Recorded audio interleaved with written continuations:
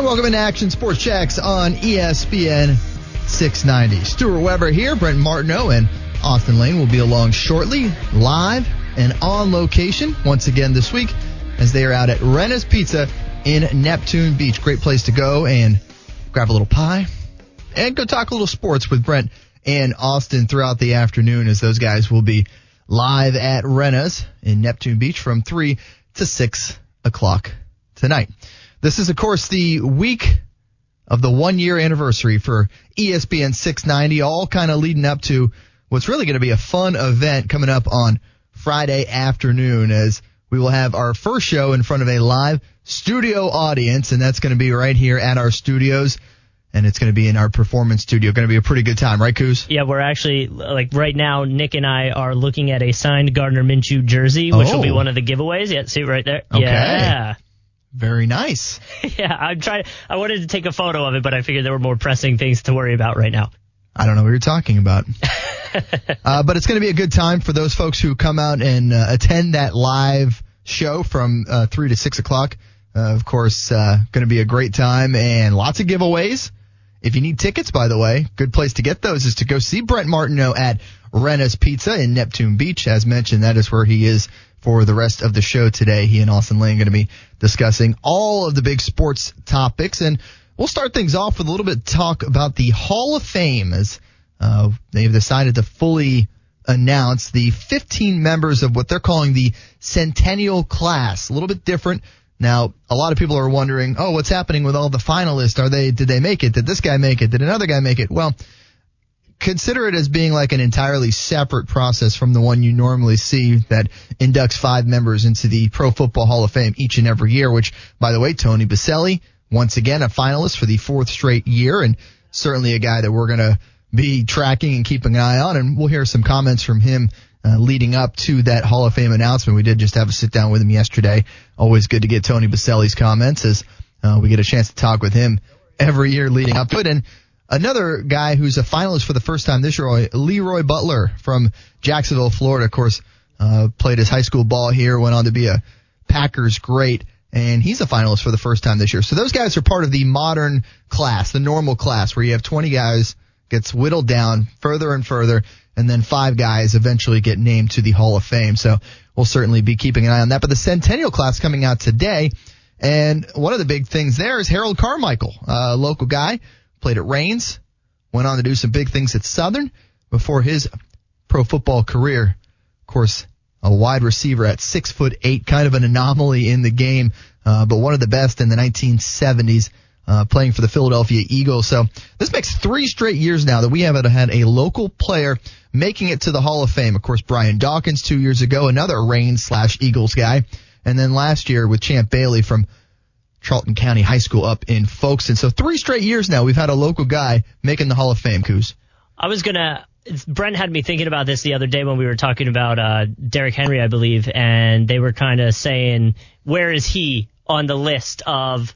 And I guess he also prefaced it with just North Florida athletes. Correct. You know, we really should make a list. The problem is there's so many great talented people that have already come out, and you don't want to snub anybody, you know?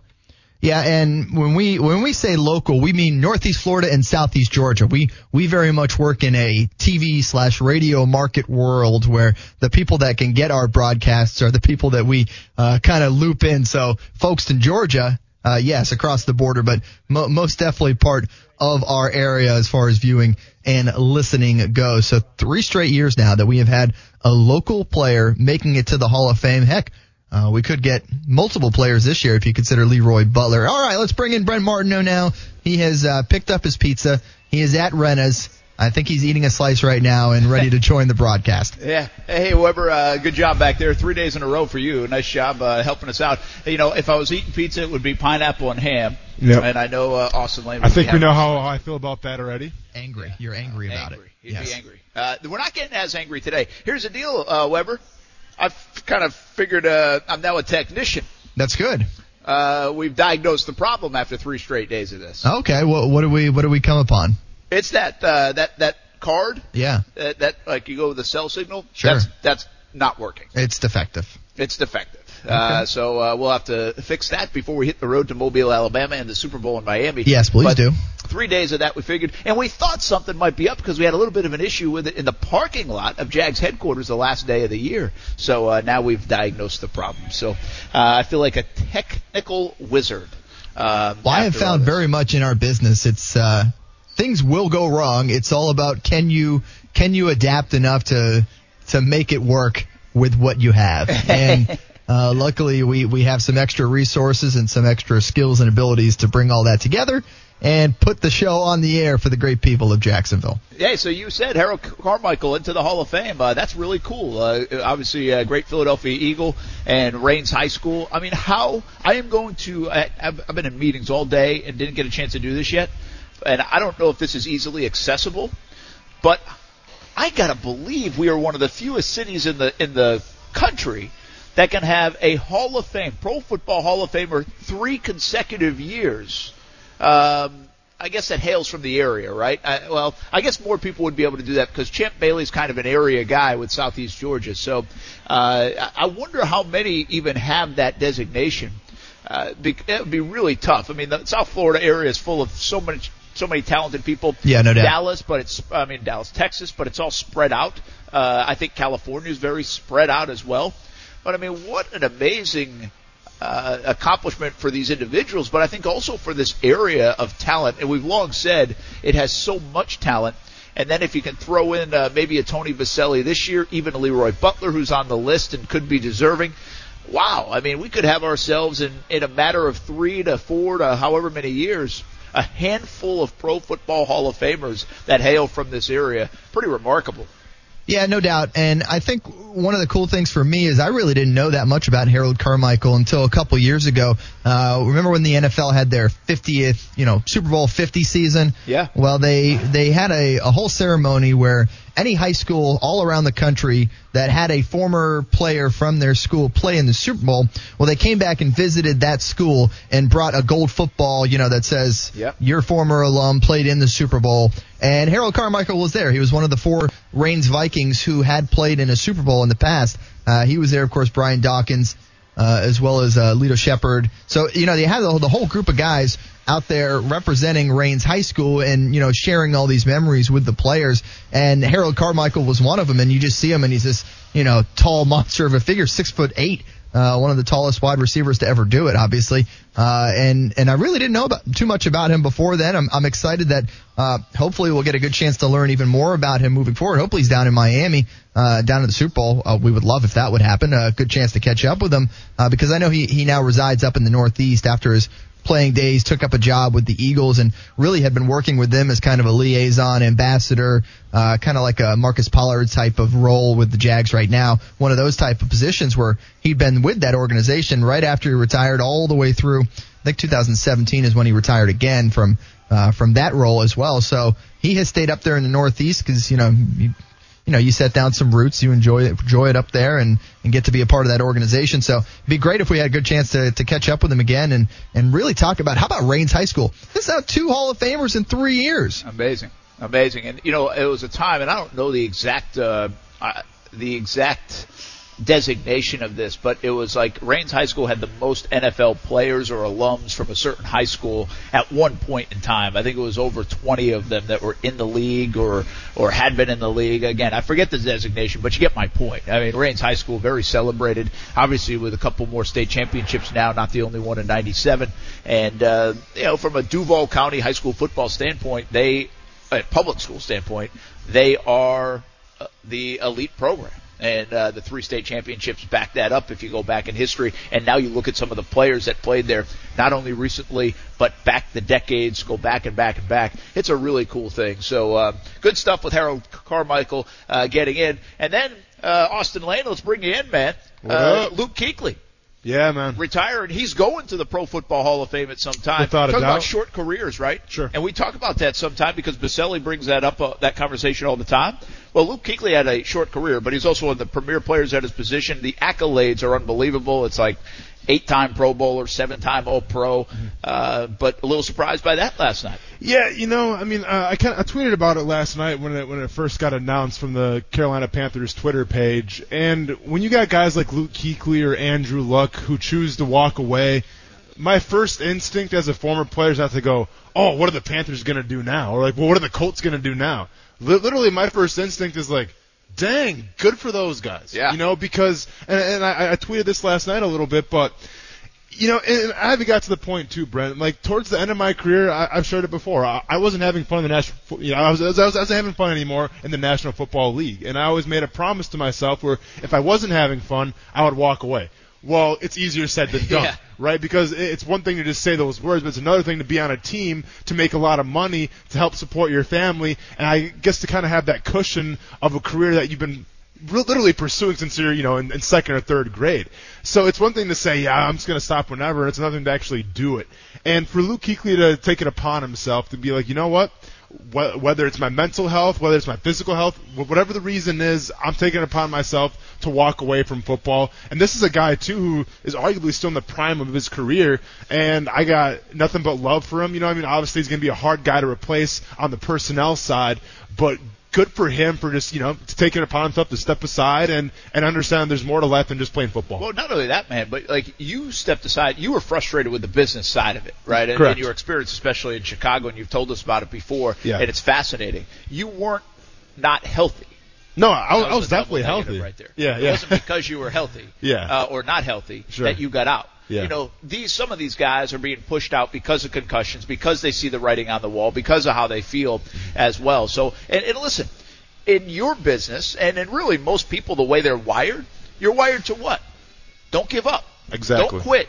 Don't stop until somebody tells you to stop. And that's especially true for an athlete. And it's not the cool thing to do to step down and away from something, especially when you're still good at it and can do it and can be a part of a roster, maybe make more Pro Bowls. So, think about all that context of what goes through a mind of a player, and remind yourself this, that players are wired differently than you are. If you think you're competitive on the golf course or on your softball league or playing video games or playing Monopoly with the kids, these guys are 10 times as competitive. So, and they're prideful, and there's ego involved too, and then there's the dollars and all the other things.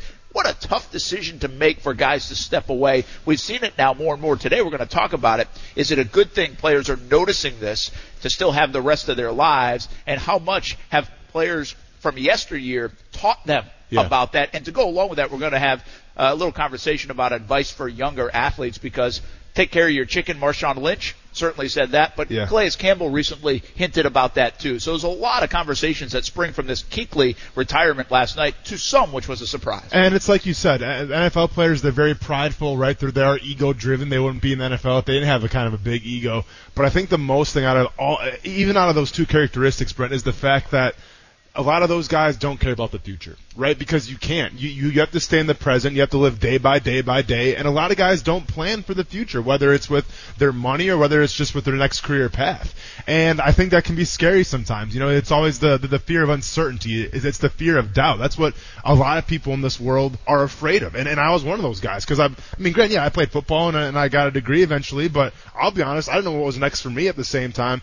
So I can't wait to talk about that a little bit and kind of reassure guys, because we got NFL players listening sometimes every once in a while, where if you think that you want to get out, then by all means get out, because I'm here to tell you first and foremost that there's other things in this life, right? You can accomplish other things besides football. It's using that mentality. It's using the tools that you were given, in terms of studying your playbook and in terms of being a good teammate. Use those tools in everyday society, and I guarantee you will be successful. Yeah, and that's a different animal, though. And like you just said at the start of this, so much easier said than done. It is, man. To walk away. And I want to ask you a little bit more about that process of walking away. You were able to do it. You had to do it. And again, it's not like you were sitting there. They were giving you $5 million contracts either. John Fox told me I was too old in his office. That's pretty much what it came down to. So the reality of it is a little bit different. Kind of like us, Stuart Weber.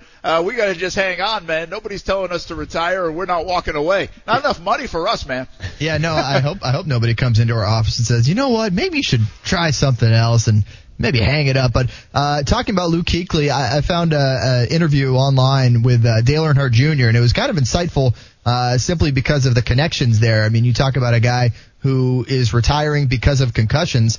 And Dale Earnhardt Jr. is that exact same thing. And obviously he's very familiar with, Carolina Panthers being in NASCAR country, right in the heart of it. Obviously Charlotte is kind of the main hub for all things NASCAR, and kind of gave some insight in there and really did commend him, like you said, for making that decision and for, valuing your future and knowing that there's so much more than this thing that everybody thinks defines you. So it was kind of some good insight there for me being able to connect the dots as a NASCAR fan and a fan of Dale Jr.'s to hear him kind of to speak about that, even though he's not a Panthers fan, he's a Redskins fan. Yeah, that's a great call with Dale Earnhardt Jr. too. And NASCAR drivers, kind of in their own, because you see Jeff Gordon and Jimmy Johnson's going to get out. Carl Edwards, remember, he went from doing backflips to retirement like a heartbeat. And I haven't heard from him since. So it's like those guys look like they could drive forever, and we have images of Dale Sr. or Richard Petty. Feels like they drove into their 60s. I know they did, but it just feels that way. So it's a fascinating difference. Difference. There we go. We got there. Hey, Weber, we're good. help me out with differentiation, because I really wanted to say that word there. I'm just going to leave you on an island for this one. Difference. Okay. But anyway, I wanted to hit that word. That would have been a good Scrabble word. You almost stuck the landing, man. Too bad the judge is taking a point away. We were almost in Olympic time, which I had to look up today. I can't wait for that. By the way. But yeah, it's a difference between the NFL and some of these. And then, of course, you get the Larry Fitzgeralds of the world who says, True. I'm coming back for a 17th year. I'm going to be honest, man. So, cause I watched that Luke Kuechly video about 3 or 4 times last night. And to say I was a little misty-eyed would be an understatement. It was a very emotional video that he put out. And it was basically him being 100% transparent. But it's crazy because you know what it reminded me of is listen to him talk for maybe about 2 minutes, just kind of peeling back the curtain a little bit. The guy sounded exactly like Puzz. Like I thought the same thing. The guy just sounded he's white linebacker. Exactly. No, that's not the thing. That it's just crossed my mind. But no. And here's what I'm about to say, and I don't want to come across as cold or anything. But like when he was giving his speech, and when Puzz talks about football too. They're the most passionate individuals, don't get me wrong, but it's almost like it's so ingrained in them where it kind of comes across robotic a little bit. And it wasn't until Luke Kuechly said, like, you know what, I've always tried to do 3 things. I've always tried to work hard and yada, yada, yada, yada. And that's when he started to show a little bit of emotion. And it's almost like you're so predispositioned if you're Puzz or Luke Kuechly because your whole life, whether it's your upbringing, your family, your coaches that you played for in college and in the NFL, like, it's always ingrained in you to the point where it's almost like second nature. And then all of a sudden when you come to terms with it, you can't really comprehend it, and that's when the emotion starts coming out. And I saw that at Puzz when he had his retirement, press conference, and obviously I saw it with Luke Kuechly's video last night. And by the way, it is hard, okay? It's very hard for these guys. I talked to Puzz a year and a half after he stepped down, and it's still hard. It was still hard for him. I haven't talked to him in a couple months, but it was still hard. We talked to him in June. But I saw him at the facility, and man, he missed it. He missed it, and it's just a part of you, and that's a cool thing too. But how do you wrestle with that, and what do you do after? It's a conversation we always have, Stuart, and what we do is life after football. We ask these guys a lot about it, and to be honest, there's a lot of success stories, and there's a lot of cool things. There are also a lot of very sad stories at the end of a football or athletic career when it comes to athletes, whether it's what they've done with their money, what they've done after football or baseball or whatever else to kind of fulfill that. And how do you fulfill that competitive spirit, the time that it took, and then relate back to just normal society? I mean, those are things that we talk about all the time with athletes. And over the years, Stuart, those answers have all been different. Yeah, and it's one of those things where you just wish and hope there were more of those positive, post-NFL, post-professional sports stories where you see these guys continuing to be able to make a difference, but also lead a happy and healthy life. And you see a bunch of them, but you just wish there was more and more. And certainly less of them getting into the media and stealing our jobs. But I digress, Austin. You've been great this past year. Thanks, man. I appreciate it. We've loved having you as part of our team and doing that. Well, to be fair, I'm mostly on the radio, not in front of the camera, so I think you're okay there. Yeah, we're good there. And by the way, Weber, the other thing is most people don't sign up to just go get hit in the head again after they play football and their career's accurate, done. Yeah. I mean, that's Austin has done that too, and he's still doing that with his MMA career. Which, by the way, we'll start to get going. We're starting bit, to wind maybe up now a little bit. Yeah, we'll see what's going on, but looking Absolutely. forward to that. Yep. Man, do you believe we've been doing this for a year and change and haven't come to a fight yet? Now you've only fought 2 times. I've only fought twice. Yeah. But which is bad on my part, man. We actually actually like 4 or 5 times a year. So you haven't fought since what? Was it March? Man, no, it was he had the summer fight. Summer fight. Summer so fight. March was the first one. That was during players' time. I think it was August. Yeah, right. Late, yeah, yeah. I want to say it was August because it was August. right before the season got underway. But normally you'd like to get like 4 or 5. 4 or 5. Yeah, right? yeah, 4 or 5. But just for whatever reason, you had the one fall through from the opponent. Yeah. Yeah, we did. So, it's kind of the way it goes sometimes, especially like when you're fighting on the regional scenes. Sure. Yeah, and in the heavyweight. And in the heavyweight division as well. That correct. plays into it, too. Yes. All right. Hey, Weber, stick around if you want. We're going to take a break. We're live at Renna's Pizza. Here's the deal. We've been in meetings the last couple of days and hustling around and trying to be on the road and celebrate this 1-year deal. We're going to throw a nice little party on Friday. You still have a chance to go. If you didn't register on ESPN690.com, well, you could still do it, but you're probably not going to get in. So I would say come on out to Renna's Pizza, Neptune Beach. I've got some tickets if you want to be a part of the show on Friday. Live studio audience. We've got giveaways, Gardner Minshew jersey, Bucks Magic tickets coming up. We've got all those kind of things, but you got to be in studio on Friday afternoon for the show to get all that, plus free food and drinks and all the rest of it. It's going to be a lot of fun. We just got out of a planning meeting for that, so we're looking forward to it. But if you want to be a part of it, I'll give you a couple tickets. All you have to do is come to Renna's Pizza, Neptune Beach. Buy a slice as well, of course. We'll be right back, talk a little more sports, about retirement, about the athlete, also about the punishment for the Red Sox and the Astros, unlike I can remember in sports. It's a very unusual thing happening in Major League Baseball, and the fallout from Mark Lamping and what he had to say yesterday continues across Jacksonville. It's all the way. ESPN 690 coming up next. For me, now is the right opportunity to move in a different direction, and there's only one way to play this game since I was a little kid is to play fast and play physical and play strong. And at this point, I don't know if I'm able to do that anymore. And that's the part that is the most difficult. Is I still want to play, but I don't think it's the right decision. That's Luke Kuechly, emotional there, and did it. No surprise in Luke Kuechly fashion. I think some of the guys you can kind of tell that they don't want this whole parade on their way out, and he did it through the Carolina Panthers on social media where he wasn't fielding questions and he just did a 3-minute thing. And apparently the person from Carolina said it was one take. Took a couple of deep breaths in between, but that was unedited. So he knew what he wanted to say and he said it. So Luke Kuechly's career comes to an end. I don't think when guys' careers come to an end, I don't necessarily think sadness. You kind of said that. It's like, well, what about the team now? What about this? What about that? I think good for them. It's kind of like a coach. If a coach, Mike Mularkey just retired, and I think he's in his mid-50s. Mm-hmm. And I say, good for Mike Mularkey. However you feel about Mularkey here in Jacksonville or wherever else, but he coached a long time. He played at every level, and if I can get a guy that says, you know what, I don't need to do this anymore. I'm happy. I don't need this. And so many people do need it. They almost feel like they need it to survive. I think Tom Coughlin needs football.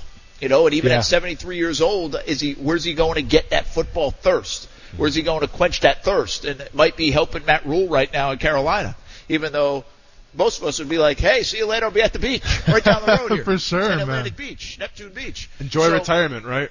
But that's okay. I'm not knocking that. No, I think Bobby Bowden, for years, there was the thought, and many coaches are like this, they all thought they were going to die right after they got done because of Bear Bryant. That's what happened to him. Yeah. Within, weeks of saying goodbye to the sport. Joe Paterno, too. And Paterno. And Paterno obviously was a different exit, as we welcome back in Stuart Weber, too. But so I think it's different. I like the guys that can say, hey, you know what, man, I'm 55. I've made a lot of money. I put a lot into this game. I'm tired. I want to spend time with my family, spend time with my wife, do what I want to do a little bit. That's okay. Like, it's okay. I feel sometimes in sports people think it's not okay. You got to go until the gas tank says empty. Sure. And I appreciate guys that can say, you know what, I still got a little gas left in my tank, but I'm going to put some of that energy somewhere else. And listen, and you heard the emotion obviously coming from Luke Kuechly, and if you watched the Andrew Luck press conference, you saw the emotion there as well. You know, and there's really two schools of thought here, and there's really two sides of this whole retirement thing, Brent. You have people like me who someone kind of tells you you're no longer good, and let's be honest, that sucks. I mean, that's not a fun conversation to have with somebody, because you think, whether it's myself or somebody else in the NFL, I mean, there's been some point in an NFL player's life where someone said you're not good enough. Right? There's been some point where either it's a paper, somebody in the media says that they're overrated, you're not good enough, and what do those players do? They use it as a chip on their shoulder, they get better from it, they work harder, and they prove those people wrong. All up until, whether it's middle school, high school, to college, and then it gets to the pros. Well, the problem with the pros is when, you're quote-unquote not good enough anymore, that's it. There's no, well, I can go back and try to train harder, get better. No, once someone says it, the writing's kind of on the wall. So that's what myself and so many players go through. On the other side, with like the Luke Kuechlys, the Andrew Lucks, guys that are still in their prime, to me that takes a lot more balls to walk away from the game with guys like that than it did for me. Because at the end of the day, you know what? I had the excuse. I had John Fox sit me down and said, you know what? We respect you. You're a good player, but we're going in a younger direction. I'm 27 years old, having some guys say, you know what? You're too old for this game. And I'm like, okay, I guess I still feel fantastic, man. I just got into yoga. I'm sitting in the cold tub. I'm trying to foam roll like Aaron Campman showed me. I'm getting up at 5:30 in the morning to do that. But okay, I guess if I'm too old, I'm too old. And you know what? I had something in my corner to turn to after that. But like guys with like Luke Kuechly and Andrew Luck, these are guys that are still in their prime. These are guys when you turn on the film from the previous season, they still got it. Yeah. They can still play at an all-pro level, but they took it upon themselves to realize, you know what? There is more to life than football, whether it's family, whether it's friends, or whatever else it is, or if you're worried about your injuries, whatever the reason may be. To me, that takes the ultimate set of balls to walk away from when you know you're still on top. I think it was the tweet. What a great tweet if you think about the context of it. And I forget who did it. Sorry. It was one of the national guys, I thought. But said, 2020, if you had asked me 6 months ago, or even at this football season, whatever it might be, but MVP of the league, yeah, and defensive player of the year, sure, in the league, you could say Andrew Luck and Luke Kuechly, and they're both retired. Yeah. So it's a fascinating deal. Most other sports people hang on too long. That's it. They hang on too long. I mean, Vince Carter's been playing forever, and I think people salute that in basketball, but he's a shell of who he was. I mean, no doubt about it. There are people that wonder how long baseball players should play. I mean, the age-old story is Willie Mays stumbling over himself, and that's a sad moment in people's lives because they remember the great Willie Mays, and he didn't get out on time. I think there's what's going on with Tom Brady right now. Yeah. Do you stay at the top of your game? Do you stay with some bullets left to fire, or do you go kind of looking a little bit like Peyton Manning when he just physically couldn't do it anymore because of some of the surgeries? Again, that's to each their own. I don't know if there is a right time or a wrong time, but there seems to be a feel-good time. And in the Kuechly sense, I feel good about it because I think he has too many concussions. I think now I feel better about a 28-year-old guy living the rest of his life and probably has a lot to offer from a community standpoint, family standpoint, maybe a workplace standpoint in some other way, shape, or form. He's going to be fine. I mean, one of a cool story that I heard this morning was from Trey Wingo, and he was talking about Luke Kuechly.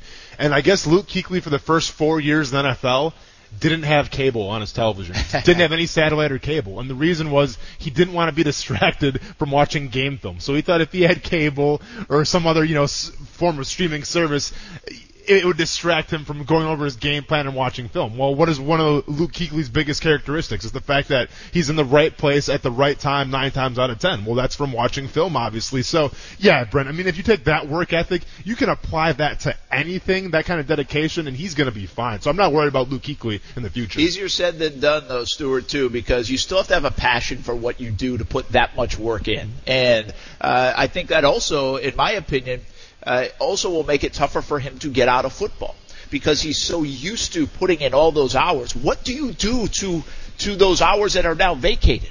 How do you fill them? You can only play so much golf. You can only do so many community events. And quite frankly, and this sounds harsh, you can only spend so much time around your family.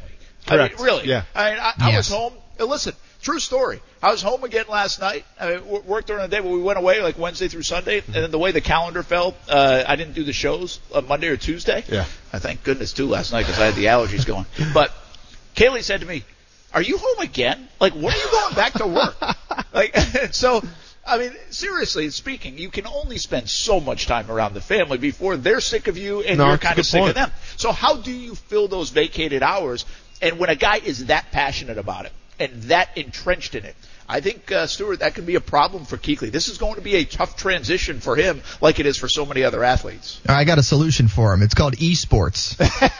Start playing Madden and create a second career for yourself doing that. No worry about the physical harm. And by the way, the whole story about him not having the cable services because he was worried about it distracting him. Can I use that excuse, or do I just have to stick with my being cheap? How does that? Cheap is where you're going. We're not giving you the credit. You have to go run into a car 10 times on Sunday afternoons before we give you that kind of credit, I think. I don't know what you mean. But, yeah, I mean, it is that question of, well, what in the world do I do now kind of thing. But like you said, I mean, there's so many different things that you can do now. I mean, you've seen a lot of players get into the media side of things, i.e. Austin Lane, or, just get involved with the community and with your team. I'm sure he will still have a very big fingerprint on that Carolina Panthers organization moving forward, at least if David Tepper is, any bit as intelligent as we think he is. You will keep him around and find some sort of role for him moving forward so that he can still make a big difference not only on that Carolina community but also on the guys who are still on that team. And it was kind of one of those things where maybe things would have been a little different if Paul Posluszny found some way to still be involved with his team after he left, because there was a lot of moments where it's like, man, we'll wonder what the situation would be like if Puz was still around to kind of give some guidance to these guys. So, Brent, when I retired from the NFL, I did the NFL brain and body thing. Yeah. And I went to Harvard, and then I went to Boston, Mass, basically. And what it was a week thing. We've talked about it before on the show a little bit, but that's kind of where I got kind of tools for the transition. And it was crazy because I was literally sitting with this gentleman sitting across from me at Boston, Mass, and he's asking me these questions. So, we're just having a conversation. Well, at the time, I didn't know I was actually a therapy session. I had no idea, dude. I've never been in therapy before. And we literally just chatted for 2 hours, just going back and forth. But what he was doing, and then I told the story before, where after we were done, he's like, man, you need to get into, something with the NFLPA of helping guys transition, because you have it all about you. I mean, you know what you want to do.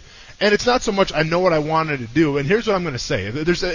Listen, I have, former teammates. I have friends who they walk away from the game, and let's be honest, they're lost, and you see them in the headlines for sometimes the wrong reasons. You see them out and about, and they're like, yeah, I'm going to maybe try something next year. I'm just kind of laying low right now. To me, the biggest thing that, a former player can do to transition is to set goals for yourself. And I'm not saying goals like you have to be the boss of a Fortune 500 company. No, man, set a goal. If you want to run a marathon, then run a marathon, dude, and do that. Set a goal where if you want to go 3 days a week to do yoga, then go 3 days a week to do yoga. Just set these small goals and make them bigger and bigger, because that's what pro athletes are always conditioned to do, right? We get told you got to do things this way, you got to be here, you got to be here. Well, do that. Hold yourself accountable and just set goals. And I'm telling you, if you set goals for yourself, however big or small, they're going to have a direct correlation and a positive outcome to the way you're living your life, and it can only reap benefits from there. Yeah, let me go a little deeper with you, okay, on it, because we're on it, so why not stay? Sure. And we'll get to it in a moment. I want to talk a little bit more about Carolina, because with their coaching moves, it sure looks like they've won the coaching carousel. Without a doubt. Which is, by the way, a huge upset. There's no way I saw that happening, given their situation, given the Giants' job open, the Cowboys' job open, and heck, maybe even the Cleveland Browns' job open. I did not see it working out this way, but it sure looks like with Brady going as the OC and Rule as the head coach, and I'm not sure these guys are the next, Belichick and McVay and whoever, but it certainly looks good on paper in the offseason. It feels like they've won it, despite a lot of other things going on, like Kuechly, this whole new ownership change for Carolina. I mean, this is a full reset for Carolina. It's almost like they're starting a new franchise. They lose one of their faces. They might lose their face and Cam Newton as well. We'll get into that in just a moment, but I want to stay on this for just 1 minute longer. And later on, we'll talk more about the athlete in terms of the dollars and cents of it, because I think that's a fascinating issue as well that's been brought up a couple of times in the last couple of days. But, okay, so you get out after a short career. Again, it's not like you turned down $5 million a year and a $20 million No, that was minimum wage, man. You were a different, I mean, it's a different deal for you. You were fighting and scratching and clawing to make rosters. Sure. But I'm sure in your mind you still said, I'm better than some of these guys. I'm good enough to play in this league. I don't want to give that up just yet. Yeah, I got this MMA thing, but I can still put that on the. Oh, can you take us a little bit through that without? I mean, listen, we only have a 2-hour show, but take you into the insanity a little bit. Really. Yeah, I mean, how almost? I can only imagine the range of emotions with that at your age of 27. I think it was right. Yeah, 27. Yeah. To say, you know what? I think I'm good enough to do this. There's a lot of money that's out there to be made if I can show somebody, just one person believes in me that I am good enough to do this, make a roster, and then who knows where my career goes from there. Yeah. But I'm not having much fun. I don't like this business the way it just shook out in Chicago, especially. Sure. Yeah. Take us a little bit through that from a mental gymnastics, as you like to say, standpoint, for sure. on how hard it was to finally get to the point where I'm like, not that you held a ceremony or anything, but say, you know what, I am trying to do this. I'm going to go try to get in a cage and beat people up instead. So I'm going to be honest here. You know, in terms of football, Brent, like, I mean, and I think you can kind of sense it for me. I love the game of football, and I dare someone to find, to just try to find, you know, someone who had as much fun as I did playing the game. You know, I mean, if you ever watched any of my practices, you ever saw me in the game, I was the guy that was jumping up and down, I was shouting because I was literally having a blast. Whether it was practice or whether it was playing on Sundays, like, that field was my playground. I was just a big-ass kid out there, to say the least. And then it started to turn where I started to see more of the business side of it, right? Because even when you're a rookie, and maybe it's kind of a small school thing, whatever it is, but when I was a rookie, for whatever reason, I still thought, all right, you know, it's going to be a team where we're going to have the brotherhood here, we're going to have the camaraderie, we're going to win games, just like high school, and just like college. But then you start to see that there are politics involved. There are favorites. Guys are tied to coaches. Guys are tied to personnel. And guys that you share a locker with are playing for different reasons. Some for Super Bowls, some for fame, some for money. So you have different kind of egos. You have different kind of personalities. And that's something even in college that you're not really accustomed to, because in college, you know, you're still all going to class together. You're still all doing these things together. Well, the NFL, it's different.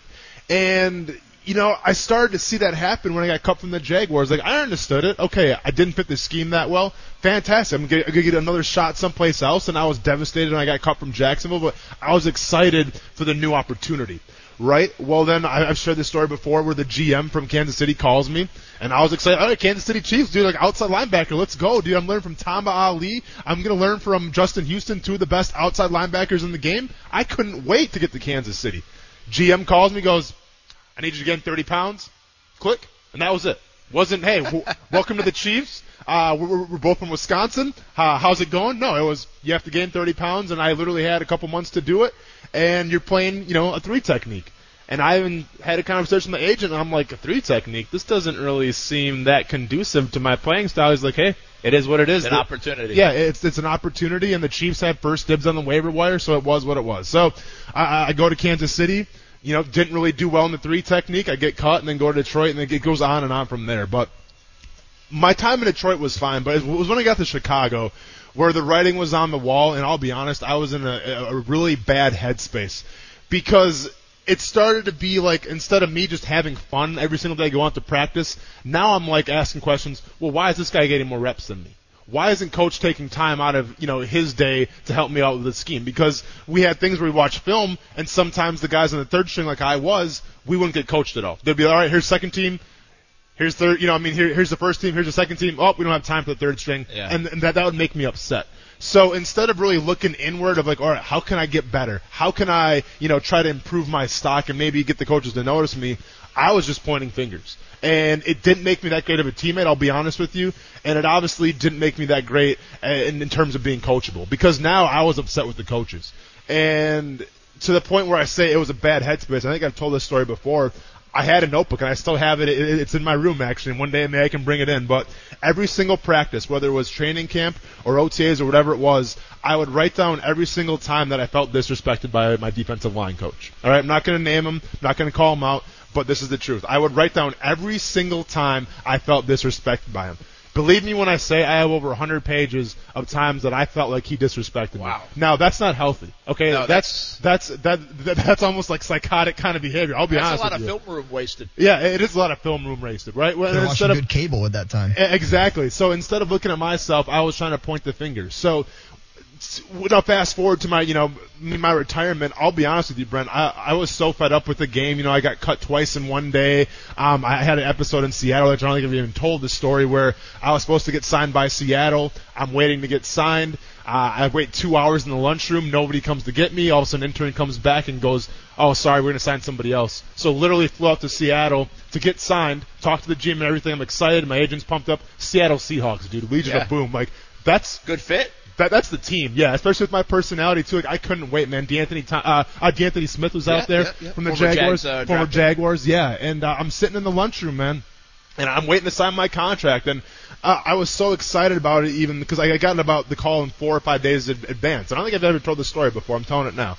I get the phone call with like 4 days in advance, and I took it so seriously. Where I actually adjusted all my clocks and everything to like the Western time, whatever, the Western time zone. So like I would go to bed like at 1 o'clock. My family's going nuts because I'm doing that, and I was doing all these things to acclimate myself. So by the time I got to Seattle, I was ready to roll, man, 100 miles per hour. So I get the call, come out to Seattle, sweet, I'm ready to roll. I sit down in the lunchroom, and hour goes by, no one's coming to get me. Okay, whatever. Now, here come the teammates, all the Seattle Seahawks players come to eat lunch, and it's kind of awkward, right? Because you're the only guy, like, you're there sitting by yourself, and you don't know what's going on. Well, Russell Wilson recognizes me. I played against him at Murray State. He's like, what you doing here, man? I'm like, dude, sign a contract, man. He's like, that's what's up, man. That's what's up. Like, if you need anything, let me know. So Russell Wilson was super cool. Obviously, I saw D'Anthony. They go to their respective meetings. I wait another hour. And just some random intern that I have no idea who he is comes to tell me, you know what, we signed a fullback instead, so you can go back home. And that was it, And to me, that was the last straw, right? Because to me, the Seattle Seahawks at that time, this was like back in 2014, they were the top echelon, right? Yeah. Like they had the culture, they had the personnel, and to me, the Seattle Seahawks were like the top Fortune 500 company, right? Like they're the business that you aspire to work for.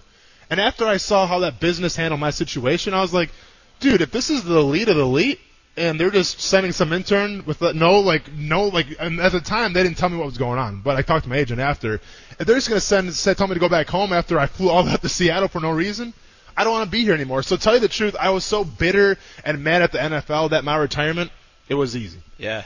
Interesting. I've got so many questions, but real quick, just a quick hitter of questions before we head to a timeout.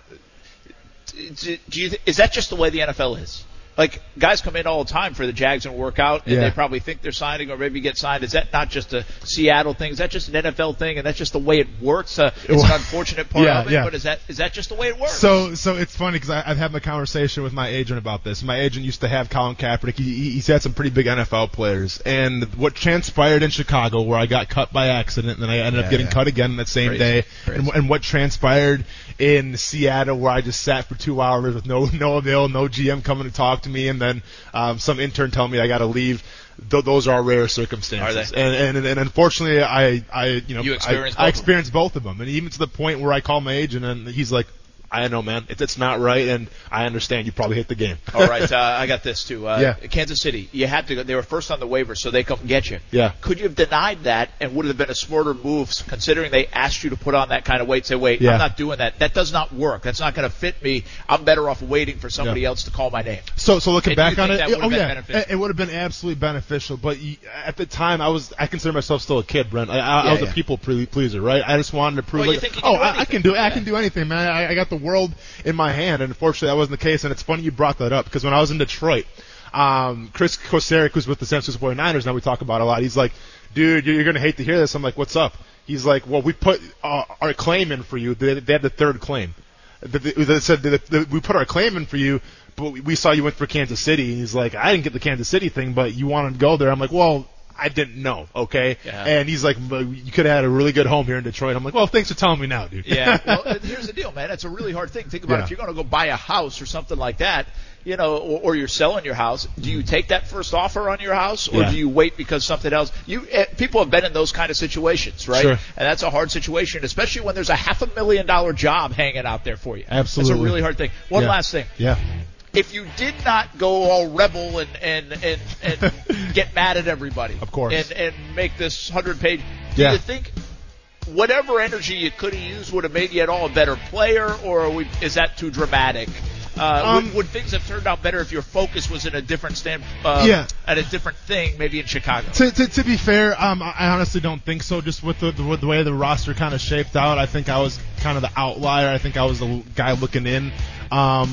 But it would have made my experience a lot better because we talk to these NFL players all the time, whether it's Ryan Davis, Cecil Shorts. What is their biggest regret, they always say, is that they didn't get a chance to savor it. They didn't get a chance to enjoy it. And I honestly didn't get to do that with my NFL career. I was always looking on to the next day, and then by the time I actually had a chance to kind of savor it and enjoy it in Chicago, I was pissed off at everybody. Yeah. Yep.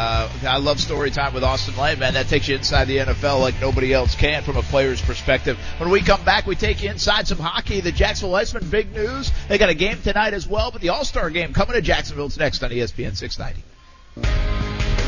Hey, welcome back, everybody. Renna's Pizza, Neptune Beach. Come on out, say hello. If you want to win a couple of tickets, or we have some tickets for Friday's one-year anniversary celebration.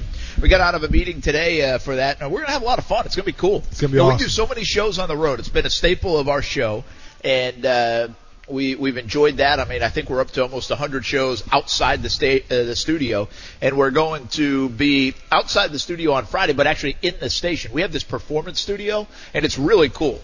So we're going to fit 50 to 100 people in there with some clients and listeners and people that work in the building kind of mingling around too. Just try to make it a little fun, informal party. And we'll have some food, some drink, giveaways. Trying to order up a cake as well. Nice. Maybe with your giant face on it, Austin Lane. So anyway. It's going to be a big cake then. Yeah, we just try to have some fun with it. This has been a fun project all along. We've had some fun. We appreciate you listening. And it's gone well in year number one. We hope to make 2020 and beyond even better. But a little bit of an appreciation for the first year. Internally and, of course, externally with all the folks that have jumped on the streams on Facebook and YouTube and Twitter. We continue to have record numbers on the video streams. And, hey, the ratings look pretty good, too, on the radio side. So we appreciate you jumping on the show and all the comments. And we do invite you to be a part of it. You can come by this location, Neptune Beach, in the next couple of hours. I'll give you a couple tickets to the event, you and a guest. We have a limited number of tickets, but if you come on out and also try the fantastic pizza here at Renna's Pizza, 5 different locations. We are at the Neptune Beach location. Initially we're going to be at the Marsh Landing location, but we're at the Neptune Beach location. So come on out, say hello, have some food, take some home for dinner tonight, and get a couple of tickets to Friday's event. Part of our giveaways, our grand prize, Iceman tickets, Jacksonville Giants tickets, Orlando Magic versus the Bucks tickets. I like that. Gardner Minshew signed jersey from Palm Beach Autographs. We put our logo on the Vida de Luis tequila, so we have that to give away as well. Yep. So all that and a lot of fun. Speaking of the Jacksonville Icemen and fun, they're ramping up big time now over the next couple of months with a ton of home dates. So it's the stretch run of the season at the most important time and a lot of dates in front of the home crowd down at VyStar Veterans Memorial Arena. And also the big announcement on Saturday that just came down, Jacksonville, Florida, the Jacksonville Icemen will host the All-Star Game of the ECHL in 2021, essentially a year from now in January of 2021.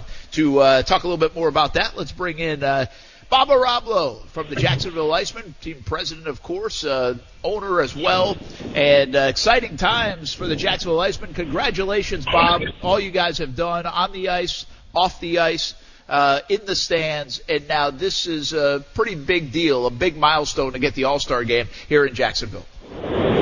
Well, thanks a lot, Brent, and congratulations to you guys for 1 year on the air. I mean, that's you guys have a great show, and I hope you have many, many more years. And we're all part of it, right? Absolutely. Thanks for being a part of it, Bob. And, more than welcome to stop on by on Friday. If you got a couple of minutes, just say hello. The door's open for you. I try not to miss a party, so. I like your style. So what about this news? Hey, what about this news? How did this all come about? We had talked a couple months ago, and you thought this was an opportunity, a possibility. Quietly, you had said to me, but here we are. The ECHL loves the idea of Jacksonville being the host of the All-Star Game. Tell us a little bit more about it. What goes into it a year from now? You know, we've been one of the strongest teams in the league since we got here, thanks to the Jacksonville community and our incredible fans. And we decided, why not bring the league showcase event to our city, to our arena. And so we put a bid in for it. We got a lot of support from the city of Visit Jacksonville. Because this is an event. This is a national event. We'll have all of many of the major players from the hockey world will be here in Jacksonville to gather for this event. I'm getting ready. Next week I head to Wichita for this year's All-Star game. But we're gonna do an incredible event here. We'll have a fan fest that'll go for a couple of days. There's the ECHL Hall of Fame induction luncheon that'll be over at the convention center, and we really want to turn this for 3 days into ECHL Central here, and we're very excited about it. And the other thing is that unlike other All-Star games, this one's going to feature the Jacksonville Icemen versus the league. That's awesome. And so our fans really can get behind that and support the local team and watch us play against the best players in the league. That's awesome. And Bob, kind of like you mentioned a little bit, I mean, this is kind of a thing where obviously you put a bid in, but let's be honest here. The ECHL just doesn't give an All-Star game to any kind of city. So was this more about them kind of doing their due diligence a little bit too and saying, wow, look at the attendance, look at the games that the Jacksonville Icemen are selling out. We want to have the All-Star game here in Jacksonville. I mean, it's more of a testament to, I think, the hockey fans of Jacksonville than anything, correct? Yeah, it really is. Not only the hockey fans, but all the fans that have come to our games and become hockey fans, as well as our corporate partners. They see the base that we've established in Jacksonville, and they say, you know what, this has become one of the top 3 teams in the league in terms of support. Let's bring the All-Star game there. And then the weather helps too. I mean, last year was Toledo, this year's Wichita. We'll trump their weather with no problem at all. So, so it'll be a lot of fun. We're planning some outdoor activities. This will be a major event in the city of Jacksonville. We hope that we're going to work hard to make sure that it goes off really well. This town knows how to throw a party. Bob Mirablo, president of the Jacksonville Icemen, with us. ECHL All-Star Game coming to Jacksonville 2021. One more question on that, then we'll talk a little bit about your hockey team. But how unusual is that format to have the entire team playing against the other All-Stars? And does that mean everybody gets that All-Star recognition for the Jacksonville Icemen, whoever's on the roster in 2021? Because Austin's asking. He's wondering if he can be an ECHL All-Star if you add him to the roster. Put that in the resume. You know what? It's a great recruiting tool for Coach Christie over the summer. That's automatically made the All-Star game. You know what? It really we had the host team has the way we can select the method of the game. And, granted, ECHL doesn't have a lot of household names in it. We wanted names that were going to be familiar to our fans in Jacksonville on the ice at all times. So the best way to do that was take on the entire league. It's been done before. Colorado, when they were in the league, did it. And then Orlando did it a few years ago. They took on the league. And, there's pluses and minuses. The pluses are that your guys have played together. So they know each other, where the other team has one practice before the game, and that's it. But there's also the minus of you play every player you're playing against is a star. So, for us, it was really about giving this game back to the fans and keeping them entertained. And we thought the best way to do that was to have players that they're familiar with and that they support so well all year long. Actually be on the ice at all times. Bob, as a kid who grew up watching hockey, I mean, with all due respect to the home run derby, with all due respect to the quarterback challenge, and even like the slam dunk competition now in the NBA, to me, one of the greatest things to watch is actually the NHL skills competition, right? And yes. Am I right to assume that the ECHL is going to have some kind of skills competition too, probably the previous night then, that fans can come out and check out as well? We don't do it the previous night. We actually do it in the All-Star game. So the game itself is 15-minute periods, and then the intermissions are extended. Because one of the things that happens is this game is televised live on the NHL Network. So what we want to do is, they're only going to give you one night. So if you, this is a way for our players to be able to showcase themselves, both in game for the All-Star game as well as in the skills competition on the NHL Network. So the league has kind of gone to that in most cases now, and I think it's a great idea. So we'll be doing a skills competition, during the intermission. That's the awesome. All-Star game. Yeah, that's really cool. Yeah. All right, Bob Arablo with us, president of the Jacksonville Icemen. Go ahead. Kind of like a 2-for-1, you know? Yeah, no, I think that's good. I think sometimes these events can get dragged out maybe a little bit too long, so I kind of like that. All right, let's talk about your hockey team. You got a game tonight on the ice at home against first place team. You're sixth place right now, so you guys got to step on the gas a little bit. Is there confidence that you can do that? You have 23 home games in the next 10 weeks, so 23 times you'll be on home ice. It was a backloaded schedule in terms of home ice. You got to start taking advantage of that, don't you? You definitely do, and we knew that the first part of the season was going to be tough because of the road games, but we also wanted to have the home games in our pocket during the playoff races. And if you look at the standings today, we're only 5 points behind in a playoff from a playoff spot right now. So we've hung in there playing on the road as much as we have, and now with 23 games left at home, and the way our crowd responds, we should be able to grab a playoff spot. It was very exciting last year. Making the playoffs was only our second season, and we want that energy and excitement. We want everybody growing beards again, just like last year, the playoff beards. Even Mayor Curry had a beard last year, so which his wife wasn't real crazy about, by the way. So we think that we can. We're playing much better now. The last game we beat a team that had outscored their opponent 16-4 in the last 3 games, including the Florida Everblades down in Florida, and we beat them by a goal in front of a near-sold crowd at the arena. This week's tough. I mean, we got South Carolina in here. We've played them twice. We've lost to them. I think we've lost to them twice, but only by 1 goal apiece.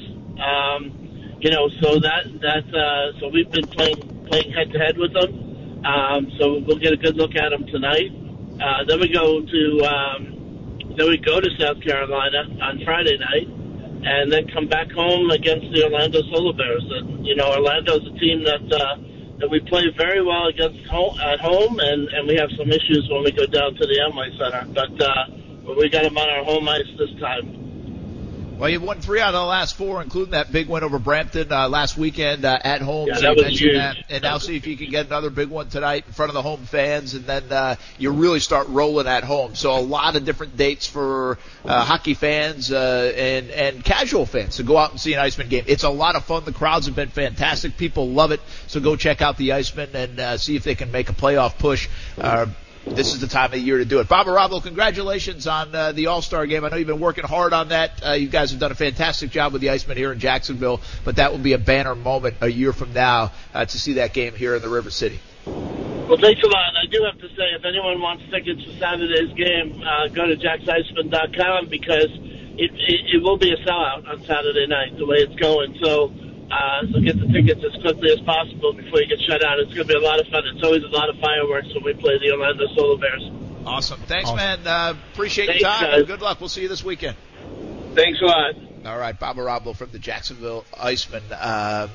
That's cool. It's cool That's stuff. really cool, man. They've done a great job with that, Yeah. and the crowds have been really good. And people, again, I always say this: you don't need to love hockey. You don't even need to know all the players. It's kind of like the Jumbo Shrimp going to a game. It's a fun experience, family fun, and you kind of walk out of there and you don't really care if they won or lost. Yeah. You just had a good time. With the family, and you can kind of go in and out at your leisure if you want to spend an hour and a half or you want to spend 3 hours, you get your choice.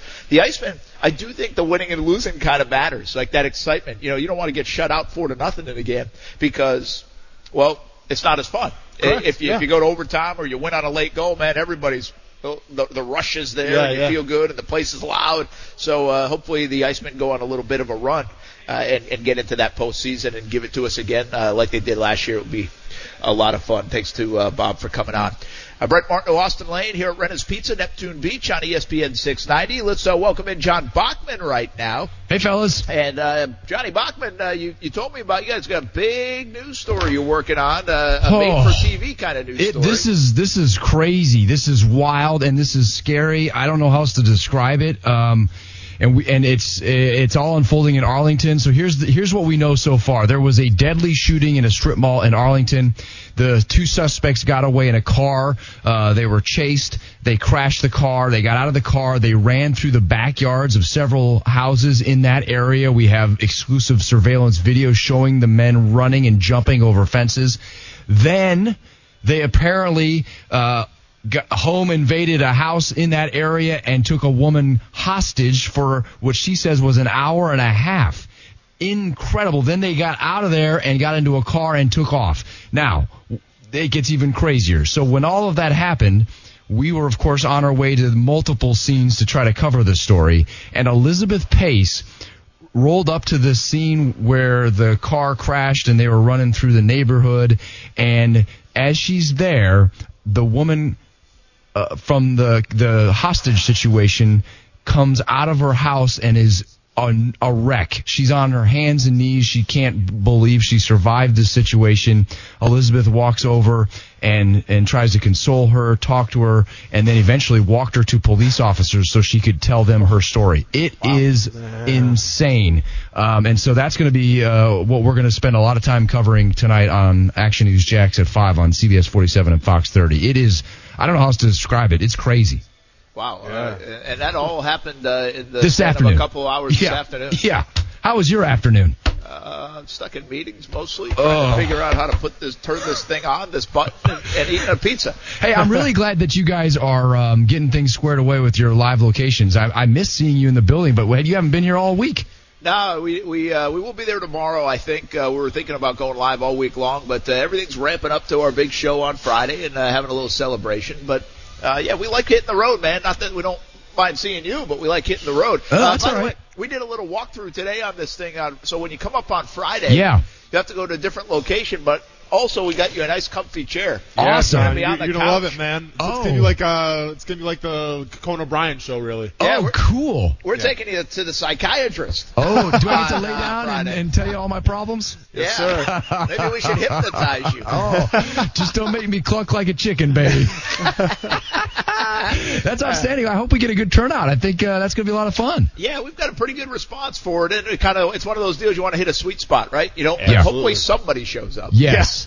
But we also don't want too many people showing up. Yeah. So we're kind of in a sweet spot kind of party. I think it'll be a lot of fun either way. Just a little something different, and hopefully a little give back to the folks that have jumped on the show and listened to it and been a part of it for the last year. So we appreciate everybody who's done that, whether they're coming Friday or not. One other thought, man. Fallout from the news side of things, if any, on the Mark Lamping comments. Oh, yeah. What's it been like kind of in the newsroom side? We've obviously we talked about 2 hours yesterday on our show, and a lot of it has to do with the London. London thing is kind of that that's the one that grabs everybody. That's the emotional tie, and the fact that Mark Lamping said winning won't cure all, which we disagreed with. We saw it in 17. Now, I don't know if it cures everything, but it sure as heck cures a lot because we saw what happened in 17. But again, they took the tarps off. Yeah, what's the fallout on your side of things? Well, I'll be honest. We have been tied up in meetings all day today, and then this thing happened. So there hasn't been a lot of I have not been a part of a lot of talk in the newsroom part of things. I know the word broke, was it last night when some of this stuff came out? And we had some discussion about about some of those statements, but the short of it is, it is a sports thing, and I think fans are not real happy about it. And have you seen on Twitter? I think it's there's a pseudo fake Mark Lamping Twitter account now that's popped up that is that should be good. Creating quite a buzz on Twitter. At least I think it has to be fake. Thank you for acknowledging my hard work. Yeah. Thank you, John.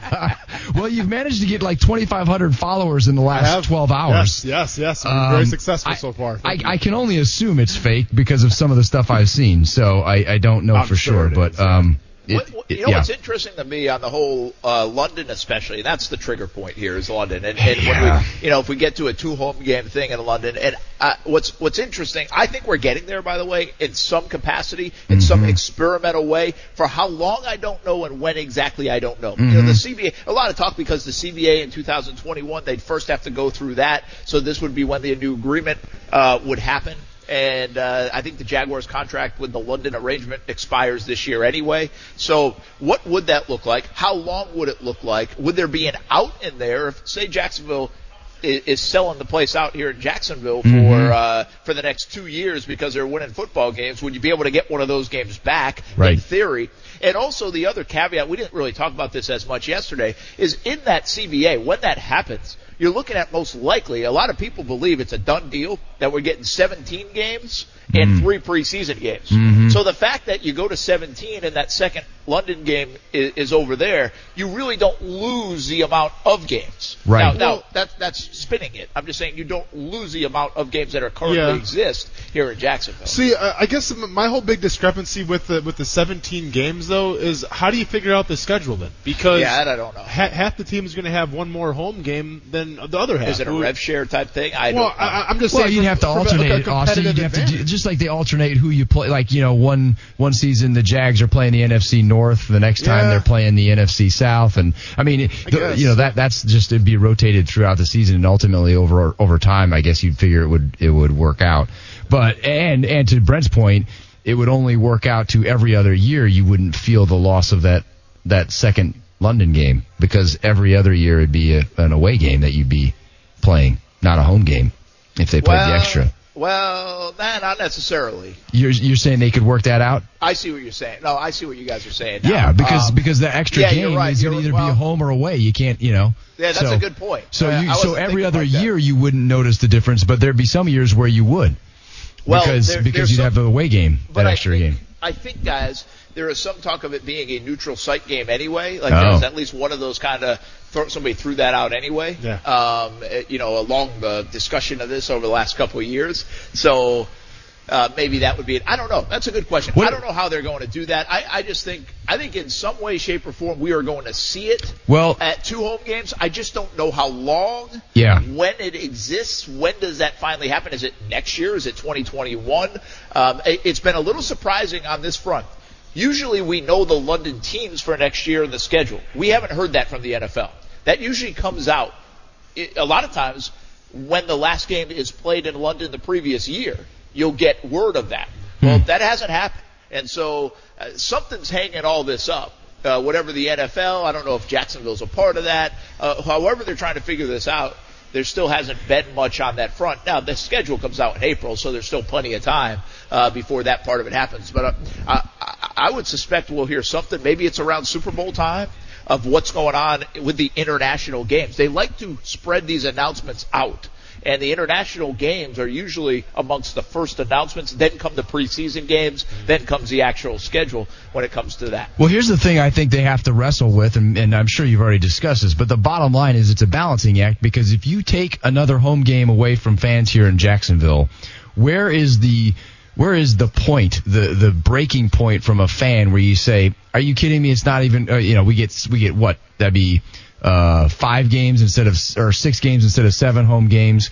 It's just not worth it to me as a fan to be a fan of the Jags, and I'm going to move on. It's kind of like, or do you say as a fan, you know what? We'll take 6 games because it's better than no games if they move the Jags to London permanently.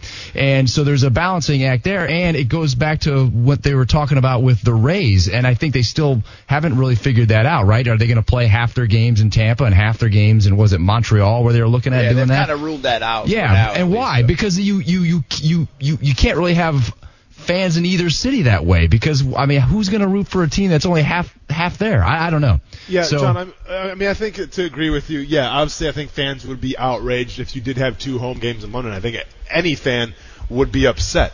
And from my standpoint, I'm not looking at it from the fans' perspective. I'm not looking even from the cash and the money perspective. What I'm looking at it from the perspective is, does this put your team at a disadvantage if 2 of your home games are in London?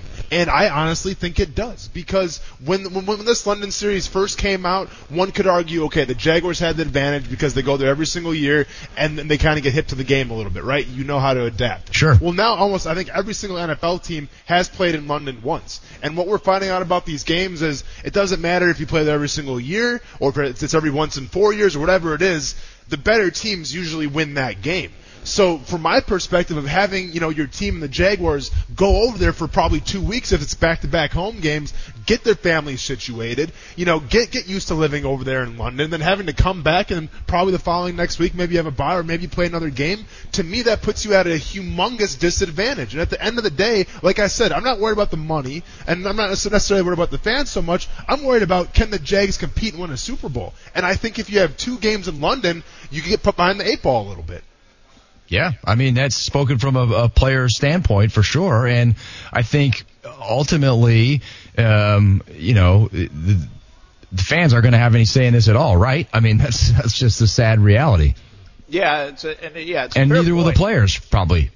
Well, they could in this new CBA. I guess, yeah. Do you know if they'd have to approve that, Austin? Do they have to approve playing 2 games on the schedule? Would that be a sticking point from the NFLPA side? That's a fantastic question. I assume it would have to be okayed by the NFLPA. I don't see how you could justify moving a team for 2 games over there without having the NFLPA at least have some kind of say. What I don't remember is if the NFLPA ever had to approve the initial international games. Like, hey, you might be subject to an international game, whether it's every year, every 3rd year, every 4th year. I don't know if they had to approve that back in like 2012 when you guys were going through it. I don't remember that. Yeah, you know what? And I honestly have no idea with that question, but it's an interesting one. Hey, one more thing. Yeah, I was just going to say, in the end, I mean, really, when it boils down to it, as a fan, though, you know, how much is too much and how much is not enough? In other words, can you stomach 2 games away for just at least having the Jags call Jacksonville home? And I'm not, I don't know. Here's the thing, and nobody wants to hear it, and nobody wants it put like this, but the bottom line is, if the Jaguars win football games, and they're in it in December, and they're in it in January in the postseason, people are coming to the stadium, and it's not a problem. I don't care how many games you play in Tahiti. People will come to a game if it means something and you win and you put a winning product on. Yep. Now, that from Mark Lamping and from the business side, they still have to figure out a way to sustain themselves through the ups and downs. And right now it's been 11 out of 12 years, at least in my existence here in Jacksonville, of downs. So they have to figure out a way, okay, if we're not good on the field, we've got to figure out this formula. Does that help you win on the field? I can't answer that and say yes. I don't think it does. I mean, Austin's got a great point.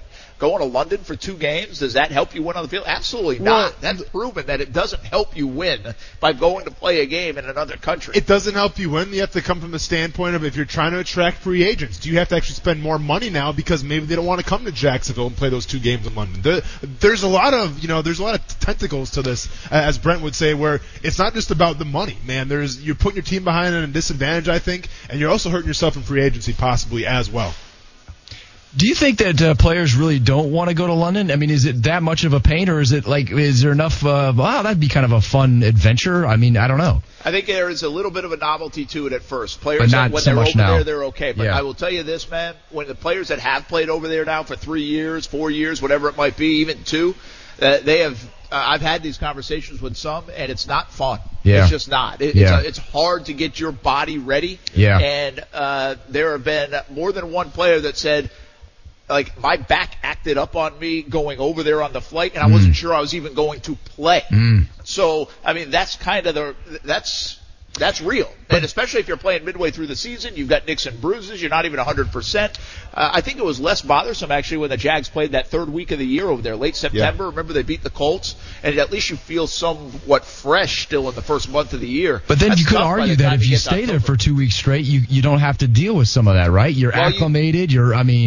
That will be the position. I'm sure that'll be the selling point for the team. That'll be like, hey, we do have an advantage that second game at the very least because we're already over here. Hey, one last thought, and we'll let you go because I know there's a busy afternoon in news. The whole Lot J stuff. Yeah. The whole I won't even ask about the stadium. That's a down the road thing, although it's probably closer than way down the road than people are even talking about. But the lot, Jay, how much from what the mayor's saying, from what you're hearing from Lamping in these last couple of days, it's going to happen, right? Yes, that's the plan. How's that? Look, I'll tell you, listen, these as things, a journalist, as a guy who talks to some of this stuff, though, do you feel like it's happening? Even if there's still boxes that need to be checked, yeah. do you see any hurdles for this to happen? Here's what I'll say in my experience, and this is also applicable to what we've seen just in the last couple of years here in Jacksonville. But generally speaking, they don't go down this road if they don't intend to do what they're saying they're going to do. But do those plans change, and do they often take longer than they talk about originally? Yes and yes. So in other words, yeah. I mean, for example, the Hart Bridge ramps originally, when the word first came out that we were going to do this, they have not come down as fast as originally planned. They got all the money, and now they're going to come down. I believe they will come down because the money is now in the bank, and that's going to happen.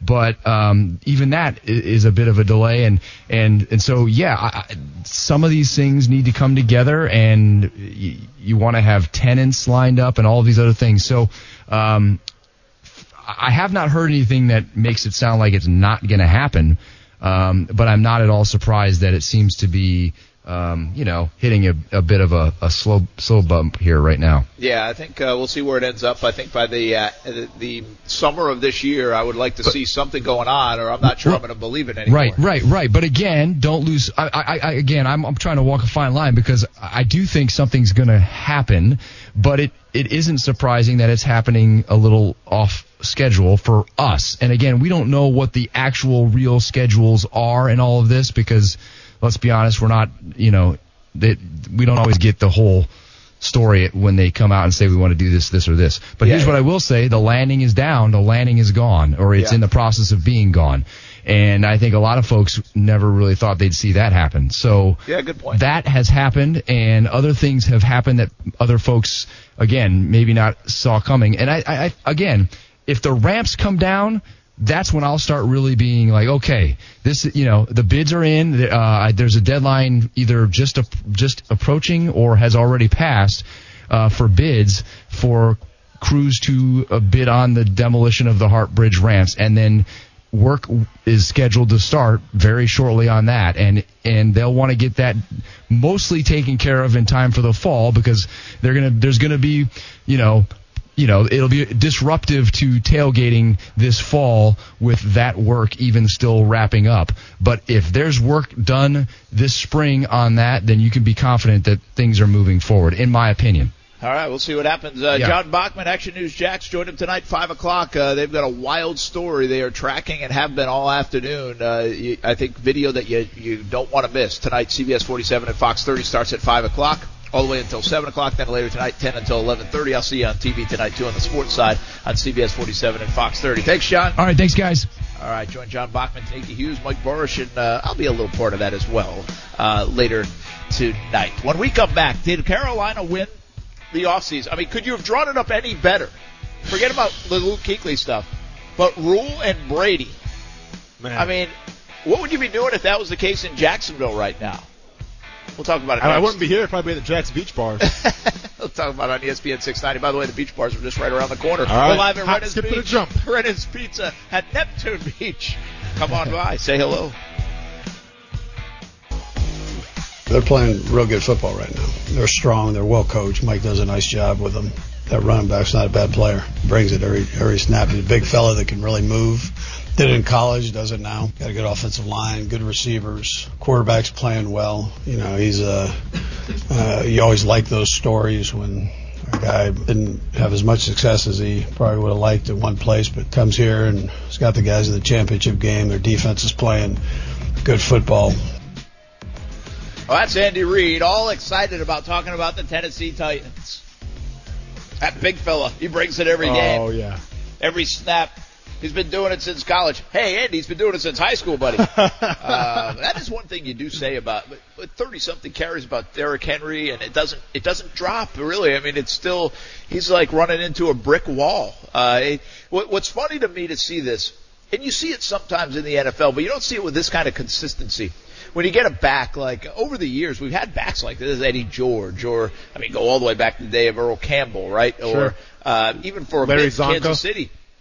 Christian Okoye, sure, right, where he was just this load of a man. Yeah. And what you see is at the end of a tackle, you see like these 220-pound safeties, 250-pound linebackers, all doing this, like falling back onto the turf, onto their keister. Yeah. And you're like, my goodness. I mean, and meanwhile, the running back there in that scenario is falling forward. It might be a 2-yard gain, but it turns into a 3 or 4-yard gain, while these other people are just going back, even when they make the tackle. Yeah. And to me, that illustrates just how tough of a guy to bring down is. And watch the game this week with Derrick Henry, or go back and watch the last 2 weeks and beyond, really, with Derrick Henry. And you can count how many guys are falling backwards as they try to tackle him. And what that shows me is it's not that fun to go into this violent car crash every play for 60 plays on an afternoon or evening in the NFL. Well, that guy makes it a lot less fun, and he wears you down, and he doesn't seem to get worn down. That's the other part of it. Well, I think it's like the laws of physics, if I'm not mistaken, if I've taken it from my high school class. Shout out to Mr. Anderson. But any object in motion stays in motion. Yeah, there you go. And whenever Derrick Henry's in motion, he stays in motion. And you're absolutely right, Brent. And the only guy that I could really compare him to that I went up against, like, you could say Peyton Hillis. But to be fair, and I get it, Peyton Hillis had the Madden cover, but I'll be honest with you, I wasn't overly impressed, like, by saying when we tackled him, like, oh, wow, this guy, like, can leave a thud.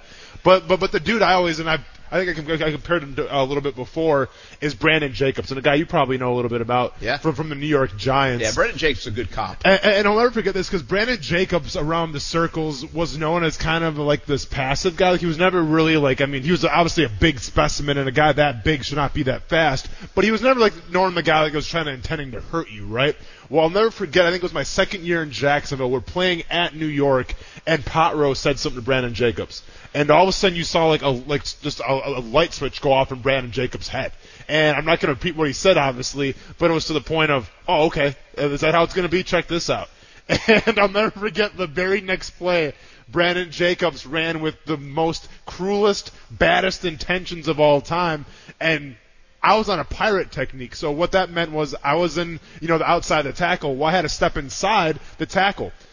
It's a good play when it works, and guess what? It worked, where the tackle didn't see it coming, and I'm wide open in the B gap, and here's Brandon Jacobs coming right to me. Now, usually what I would do, Brandon, is I would lower my shoulder. I would try to, like the coaches teach you, wrap him up in the waist, and just wrap and drive. I made a business decision that day, and I said I could try to wrap up. He's coming at me pretty fast right now. Mind you, this is like a split second. I'm going through this in my head, by the way. So I'm like, screw it. I'm just going to do something that coaches don't really teach you to do, but it works sometimes, and I speared him. So what I did literally was I lowered my helmet right into his thigh board, and thankfully it got him down, because I was not going to tap him in the waist and hopefully get up to his shoulders, because that guy that day was running with, like I said, the most worst intentions of all time. Wow, that's wild. That's it. Yeah. That's what you. By the way, that's one play. You got to do that on this guy 50, 60 times. Well, I mean, really 30 times probably. Sure. But that's what people don't understand too, bro. With Derrick Henry, it's like, oh, if you're Jalen Ramsey, if you're a corner, go tackle him. Yeah, of course, in a perfect world, if you're playing Madden, sure, go hit that L3 button and go tackle Derrick Henry. It's easy. But you got to remember, if you're on defense and you got a full speed ahead Derrick Henry running at you, 200 pounds plus running at you, well, yeah, you can try to tackle him, but first of all, you have to gather yourself. Second of all, you have to make the proper line to, where to put your shoulder pad. There's things that go into tackling. That's not just bam, bam, and you're down. No, man. Like, you have to gather yourself and everything. And the key word is when you do gather yourself, well, that takes a little bit of your momentum away. Yeah. That takes a little bit of the power away. And guess what? Derrick Henry has momentum and power in spades. So I don't blame guys, honestly, for taking business decisions every once in a while. It's interesting. We think of guys like Lamar Jackson, Barry Sanders as making defenders look silly. Sure. It's amazing how much Derrick Henry has made guys look silly. Yeah. So far in his career and the last couple of years, and especially in the Jaguars games. But he did it again in Baltimore now the other day. And to Earl Thomas, he put him in that same kind of highlight reel play with the stiff arm. All right, couple of things. I want to get to a bunch of things in a short amount of time here, so we'll rapid fire. I've teased it here a couple of times. Carolina feels like they won the coaching carousel. Matt Rule, Brady from the OC from, really kind of like the secondary OC, if you will, from LSU, 30-year-old guy. That group goes together. Keep in mind now, the thing about Rule is he got a 7-year deal. Like, I think that got him to Carolina. If you've listened to the show these last week and a half, even couple of weeks, I believe, I should say, I hope Shad Khan did some due diligence here along the way and reached out to Mike McCarthy, reached out to Matt Rule's representation, said, hey, what would they think about the possibility? And my guess is they didn't get a full positive report. You add that into the Giants job being open, the Cowboys job being open, and I believe part of the reasoning for Doug Marrone and Dave Caldwell staying is I'm not sure the Jags were going to get their guy. Were they going to go get Joe Judge? And how many people would be happy with Joe Judge right now in Jacksonville? I don't know. But I'm saying if I had a list of 3, I'm not sure the Jaguars would get their top 3. That's my belief. I don't know that. But I'm thinking that's how this works. You at least vet it out. You know you might have an opening. You got to at least start checking things. And you can do some of that behind the scenes. 1, because Matt Rule's in college. And 2, because McCarthy was a free agent. He didn't have a job. So you could at least investigate those 2 opportunities. Yeah, I see. Buy it? No, I mean, I Not don't really. buy. I'm not buying it. You shouldn't be selling it, Brent. No, 'cause I see where you're coming from, Brent. But at the same time, once again, the Carolina Panthers. What do the Carolina Panthers have to offer that the Jaguars don't? Right? The quarterbacks. I'd give the advantage to the Jaguars. Yeah. Draft capital. Guess what? Advantage Jaguars. So what are the Carolina Panthers bringing on the table? 7-year deal, though, is my point. So what did they have to offer? They gave Matt Rule to get him out of there. They said, hey, dude, we're not giving you 2 years. You're not out like the Cleveland Browns. Screw that job, man. Sure, They've turned over coaches every year, Okay. the last decade. You don't have to deal with Jerry. But- This is your world right here. And the Giants just fired guys 2 years. We're giving you 7 years to figure this out, which means we'll probably give you 4 years to figure it out. But I don't think the Jags were going to give a coach 7 years. But Brent, here's the point, though. We talk about an owner in Shad Khan who's very ambitious, who wants to see results right away. Now, one could say he's been patient in the coaching thing, but every one of his other businesses, he seems to kind of have that fast-forward type of thinking. Well, to pay Matt Rule that much money, it doesn't count against their salary cap. Literally, it just comes out of, some people's pockets. So if you wanted to be that forward-thinking kind of, scenario, then why not give Matt Rule that kind of gig? Why not offer him that 7-year deal if you're Shad Khan and be like, you know what? Let's make a game changer right now. Here's 7 years. Do what you got to do, and let's get this thing started. I think similar to what they did in 2017, where they had guys like Josh McDaniels, at least is my belief, come in and be like, hey, we need to blow this thing up. And maybe McDaniels was right. Maybe they need to blow things up. Well, maybe the Jags were right. They went Coughlin Marrone and they won in 17. So it obviously didn't need to be blown up. They went to the AFC Championship game. I don't know where Shad Khan's mind is on all that. Does he think if you have Matt Rule and you give him 7 years and he wants to create his culture and do all those things, that means we're rebuilding this thing again. That means we rip it down the way it is because Rule doesn't like the way things are set up. Are you willing to go there? I'm not saying you shouldn't be willing to go there. I'm just thinking maybe he wasn't willing to go there, and the 7 years to me says Carolina was willing. I just told you earlier in the show, Carolina's hit the reset button. They might not have Cam Newton. They now don't have Luke Kuechly. They have new ownership. So they have the ability to be a little bit more patient at this time, maybe than Shad Khan wants to be patient, believe it or not. And I see what you're saying. And granted, the comparison I'm about to make is a comparison of college football and the pros, and it is different. But look at what Matt Rule did at Baylor. Okay, he didn't have time to kind of do things his way, kind of bring his guys in. He took what he was given at Baylor, which wasn't a lot, coming out of some, kind of nightmarish scenarios, especially off the field. He comes into Baylor and he turns that program around in 1 year. 1 year. Who's to say he couldn't do that in the NFL as well? That's all I'm saying. Yeah, that's fair. Yeah. All I'm saying is Carolina has seemingly won it.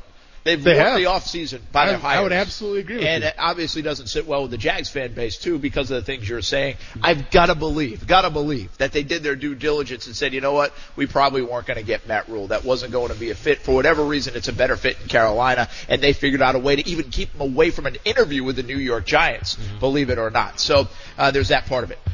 Have we ever seen anything like Major League Baseball just happened? We talked about this a little bit yesterday, but now that Alex Cora got fired, you're talking about the 2 World Series managers fired by Major League Baseball. Boy, I tell you what, They said, you are not doing this in the big leagues.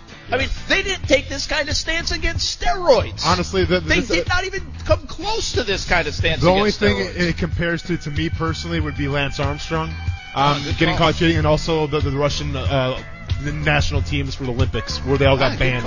So those are two that stand out comps, to me. To me, Pete Rose, this is a different category than Pete Rose. It's Totally a different little category. Reggie Bush-esque. Not really. It feels different. It's huge. Talk a little bit more about that. And then some of the Jags fallout from the last couple of days on the way on ESPN 690. Live from Rennes Pizza, Neptune Beach. Come on out and say hello. We'll give you some tickets to Friday's big party. This is actually good for baseball. Baseball's in the national news. You would say, yeah, but not for this. That's right, not for this were baseball to have mishandled the situation. But if you look at how quickly the reaction came down and how harsh it was, I've heard a lot of people talk about it wasn't harsh enough. People have baseball on the brain, and even though, that these teams were cheating, it's a bad thing, but they're looking at the response and thinking, okay, I'm thinking about baseball, and I see they're not playing games in the major leagues. You mess around, it's going to come fast, and it's going to be harsh. That's Max Kellerman, First Take, ESPN. On Major League Baseball handing down these punishments. It's, the more and more you think about it, I think these days when people get in trouble, teams get in trouble, cheating kind of things, it almost is, what's come to me? It's like it's a scandal in college football or college basketball. It's like, okay, I'm used to it, whatever. I think most scandals now kind of sit that way with me. It's weird. It's like, hey, people cheat in sports where there's millions of dollars on the line. Shocking. It doesn't. But of course, It's like you're expecting it to happen. We've been around this long. It doesn't make it right. No. And probably it olays it a little bit to me, and maybe probably should talk about it more. Mm-hmm. But this one gets my attention. It's not because, by the way, it's not even because I'm a Red Sox fan, the Alex Cora stuff. I'm actually more surprised at the Houston element of this. And now Carlos Beltran, who was a player in Houston, now is the manager of the Mets. He may even have some trouble headed his way before even managing a game for the New York Mets. Mm-hmm. So the ramifications, I don't think in a sport that I have always criticized Major League Baseball for enabling and allowing the steroid era to happen and looking the other way because they no doubt knew what was going on. They absolutely knew what was going on. For a sport that, by the way, I love baseball. I love Major League Baseball. For a sport that over the years has changed and lost some of the traditionalists, whether it's replay and now wants to go to electronic strike zone. And what did they do to the baseballs last year to create all these home runs? Again, Major League Baseball fabricating, in my opinion, some of the numbers and some of the way the game is played, which I don't always like and appreciate either. For them to come down this hard in this situation, what transpired, there was a tone of it back in 2017, the whole Apple Watch stuff that people were getting from the dugout and technology. And I was kind of like, yeah, well, that makes sense. People are going to bend the rules until there's a rule in place. Of course. And that's technology and everybody's going to catch up. But since the World Series, like a couple of days later or during that World Series run, I think it was, when this stuff started to come out to right now to get to this point where the GM of the Astros who built that fantastic team or helped build it, to A.J. Hinch, who obviously has proven himself to be a very good manager and won a World Series and almost had this dynastic run a little bit to Houston over the last few years. And now to Alex Cora, who won in 2018 and looked like a brilliant manager and pushed all the right buttons in 2018. Yeah, they had a very good team to top it out. To see those two guys out of baseball, fired by those respective teams, less than 2 years after winning World Series for each of them, and now what that scar and label might mean to them going forward. And also, I feel like it's a personality thing. Like Jose Canseco getting popped for steroids, Barry Bonds getting popped for steroids or the association, that didn't surprise you. Barry Bonds to most people was a jerk. Yeah. Like,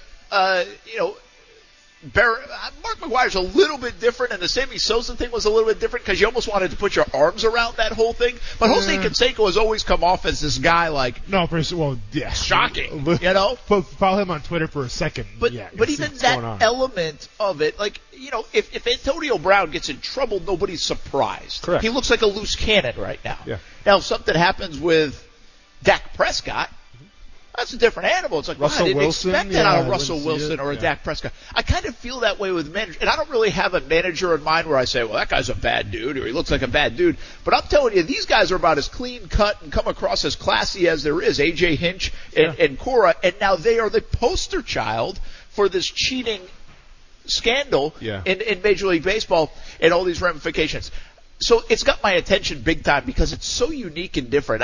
Baseball has been littered with scandal, from Shoeless Joe Jackson to Pete Rose to the steroid era to now this. Sports has been littered with scandal. It has. But it's very unique to get this kind of punishment. I mean, think about it in this way. Somebody brought up a great one, by the way, and they are right on this. Bountygate. Bountygate, I think, is the closest to this, where it said, okay, well, somebody gave out bounties. Greg Williams. Yeah. It was Greg Williams, right? Correct. So Greg Williams part of it. Okay, he's going to get in trouble. No. Sean Payton got in trouble. Sure. Bounced from the league for a year. That was a big deal. Yep. Like when Greg Williams was associated with it, it was like, all right, well, he's going to get in trouble, but no surprises. He comes off as kind of a, you know what, anyway. Yeah. Sean Payton barred from the NFL for a year? Holy cow. Now, the only thing different there is that the Saints stuck by him. Correct. And he came back to coach a football team. I think that might be the closest one.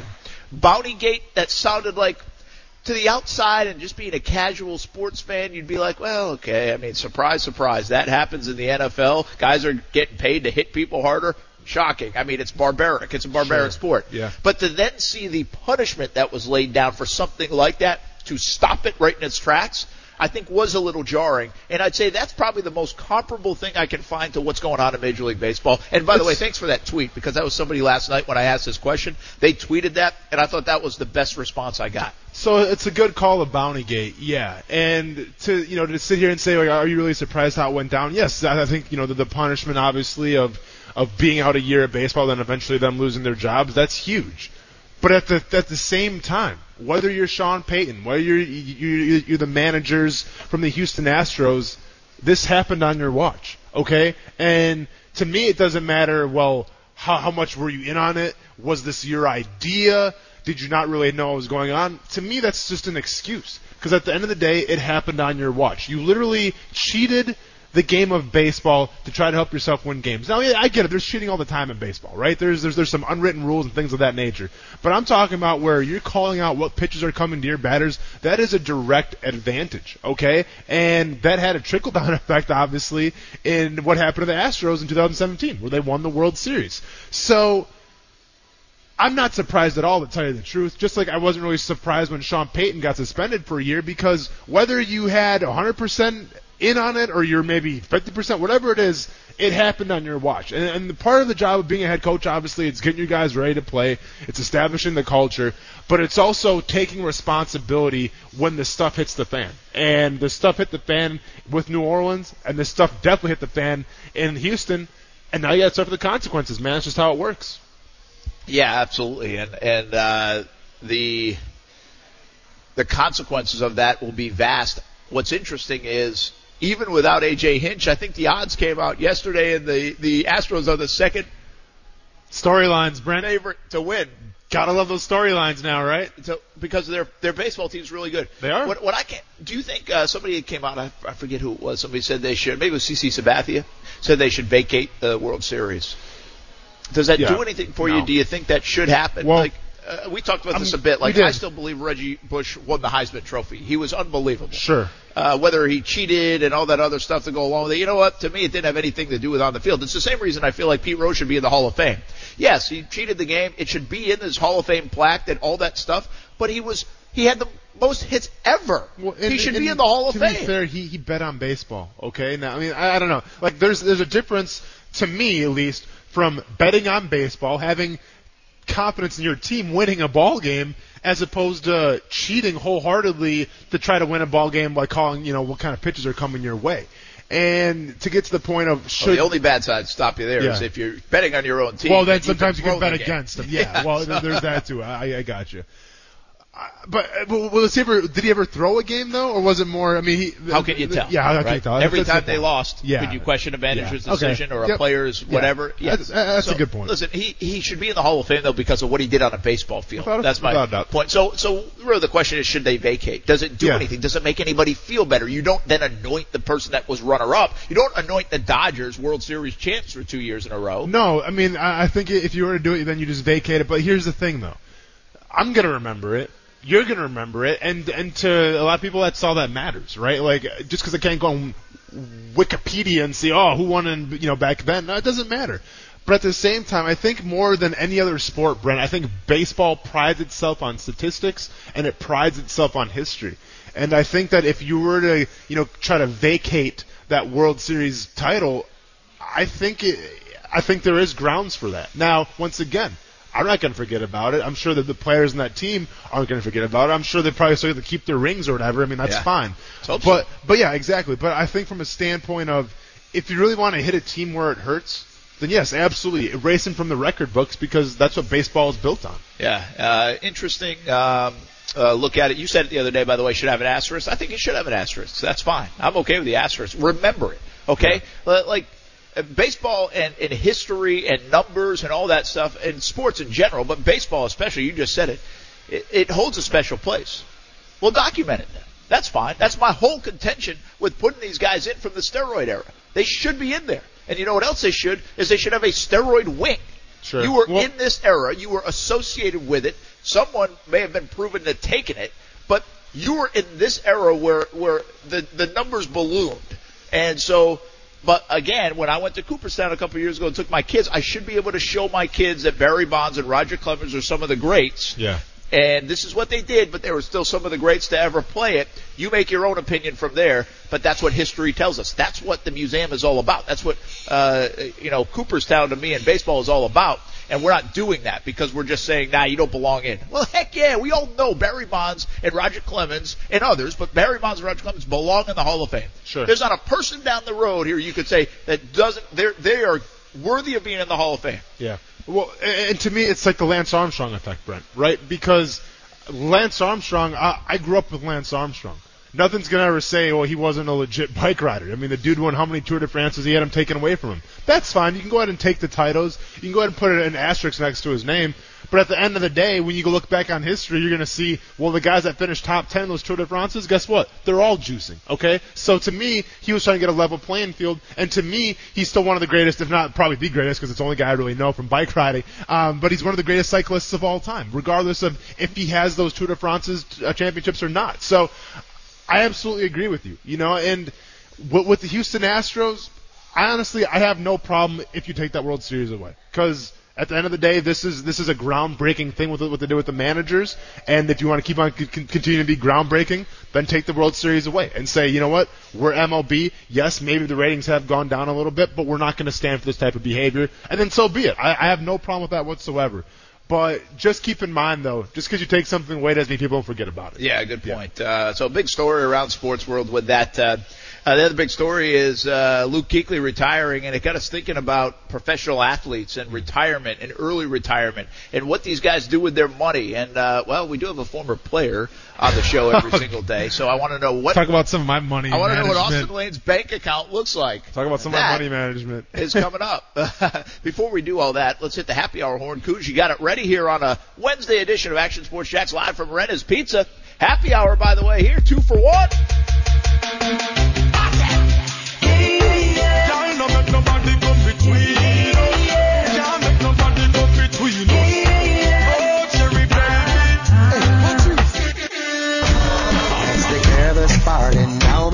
See the beautiful ladies marching in. There's enough for everyone to win. We're gonna make this party the best thing happening.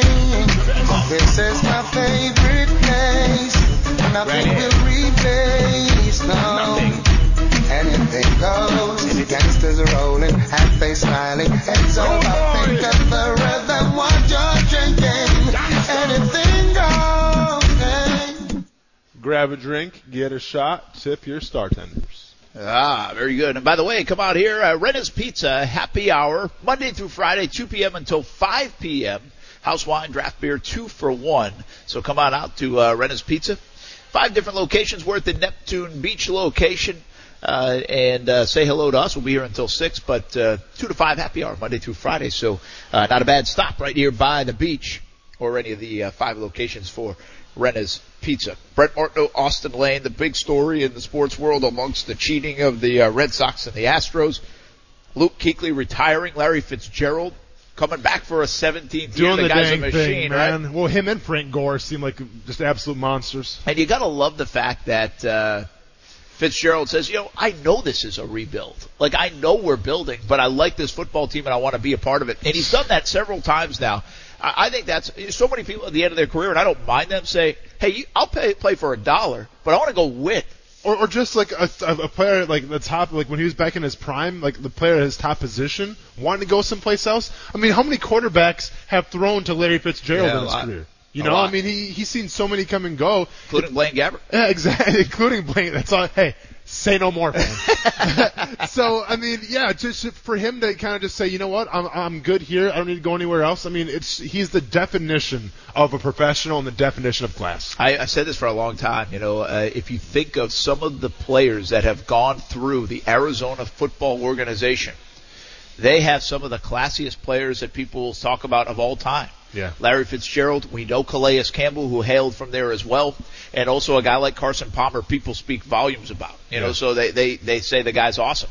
And I think it doesn't stop there. I think Patrick Peterson, I know he got kind of hit for the PED thing this year. Yeah, he did. But still, people say Patrick Peterson, all-world guy, all-world teammate, Honey Badger, I think, who's come through there. Remember, he had a lot of problems at LSU. He did. He kind of got straightened out a little bit. And he kind of got straightened out a little bit, and now he's still playing in the league, man. I don't know if anybody's ever done a story on it or what, but it's fascinating to me just how they've had so many good pros. And at one time or another, they were kind of all there at the same time. Sure. I think there was a small period where they were all there at the same time. So I don't know if that happens in organizations. I mean, with the Patriots, could you say that about a lot of guys? Probably. Yeah. I think you could. Yeah, you probably could. In fact, but they've also had the Aaron Hernandezes of the world and everybody else. And listen, when we talk about guys, just who have stayed loyal and have never really complained, I mean, the one guy that stands out to me really right on Larry Fitzgerald's level is a guy that I got to kind of sit and talk to a little bit at a bar in Indianapolis during Super Bowl weekend, and then that's Joe Thomas. Yeah. Joe Thomas, one of the best left tackles to ever do it. Think about all the crap that guy had to go through. Think about how many quarterbacks that guy had to go through, and the only constant thing about that Cleveland Browns organization, right, the factory of sadness, was the consistent play, was the all-pro play of Joe Thomas. Yeah, and you know what? Think about how many times when you're in those positions, and we've seen guys in Jacksonville, whether it's Paul Posluszny or somebody like that, say, all right, this is it. It's turning. I feel it. It feels better. It feels good. And then, boom, nothing. I mean, Joe Thomas felt that his whole career. Players here in Jacksonville, Mercedes Lewis felt like that his whole career. Good for Mercedes Lewis getting a chance to play in that championship game again. Now twice in the last 3 years for him, one with the Jags and one with Green Bay. So you feel good for players like that. But, I mean, they are pros. And we hear about the headline guy, the Antonio Browns of the world that want to steal all the headlines and all this stuff. But then there's these guys that make up the league. Really. And so it brings us to this other part of the conversation. Kuechly's retiring. Yep. The message that these guys send down. Marshawn Lynch, I think, comes down to the everyday guy as being this aloof, kind of not so nice guy. I don't want to talk to the media, so we don't really know Marshawn Lynch. He's a tough bruising back. Yeah. He's not like this clean-spoken guy, looking up there in a suit. No, so, for sure. He's very real, some would say. He's about as authentic and raw as you can get. Correct. Yet he comes out, and his message, we talked about this Monday after the game, was, hey, young players, hey, young athletes, take care of your chicken, which means I've now learned, take care of your money. Correct. Take care of your mentals, means make sure you get it right. Make sure your mind's right. Ironically, Kuechly, a couple of days later, retires, but so he has that message. There was also a recent article, and I don't even know how long ago this article came out, but I saw it pop up in my timeline in the last couple of days of Calais Campbell mentioning that he advises young guys to save 80% of their dollars. Sure. And just use 20%. Hey, I know you want to take care of the family. I know you want to buy a car. You can still do those things with 20% of your money. Mm-hmm. What's the one piece of advice you remember, or do you remember? Did players like that give you advice, when you first got to Jacksonville? Was it the rookie symposium? Well, yeah. Was it your agent? Was it a coach? How does it work in the NFL to say, hey, kid, you got a ton of money, more than you ever thought you'd make, more than you've ever had in your life. Now just do whatever with it. Yeah, so coming from the college scene, especially from a smaller school like I did, where it was more of a basketball school than a football school, I may have got offered a free ice cream cone once. I think the statute of limitations is okay, so I think we're okay on that. Shout out to Dairy Queen. NCAA is right now researching the Odell Beckham Jr. handing cash to LSU national champs problem. And by the way, shout out to Odell Beckham Jr. for ruining it, because now listen, if I ever go watch Murray State in an FCS championship game, because they're going to go one day, you're going to make me look so bad when I'm handing out ESPN 690 stickers and hats instead of handing out thousands and thousands of dollars to those players. But anyways, he also just put LSU on probation, I probably. digress. Yes, exactly. But yeah, so when we're talking about, coming from college, I mean, the first thing, which is like kind of the biggest crash course, is the rookie symposium. And when we had Cecil Shorts on, we kind of talked about this a little bit, where the rookie symposium was set up to kind of educate players, obviously, of being smart with your money, whether it's stuff on the field or off the field, but it's just taking care of your finances along with a bunch of other things, right? It's basically getting you ready for the NFL. The problem with the rookie symposium, though, is, and I'll be honest with you, I didn't learn anything at the rookie symposium. I think everybody in my rookie class can say the same thing. And let me start by saying this, too.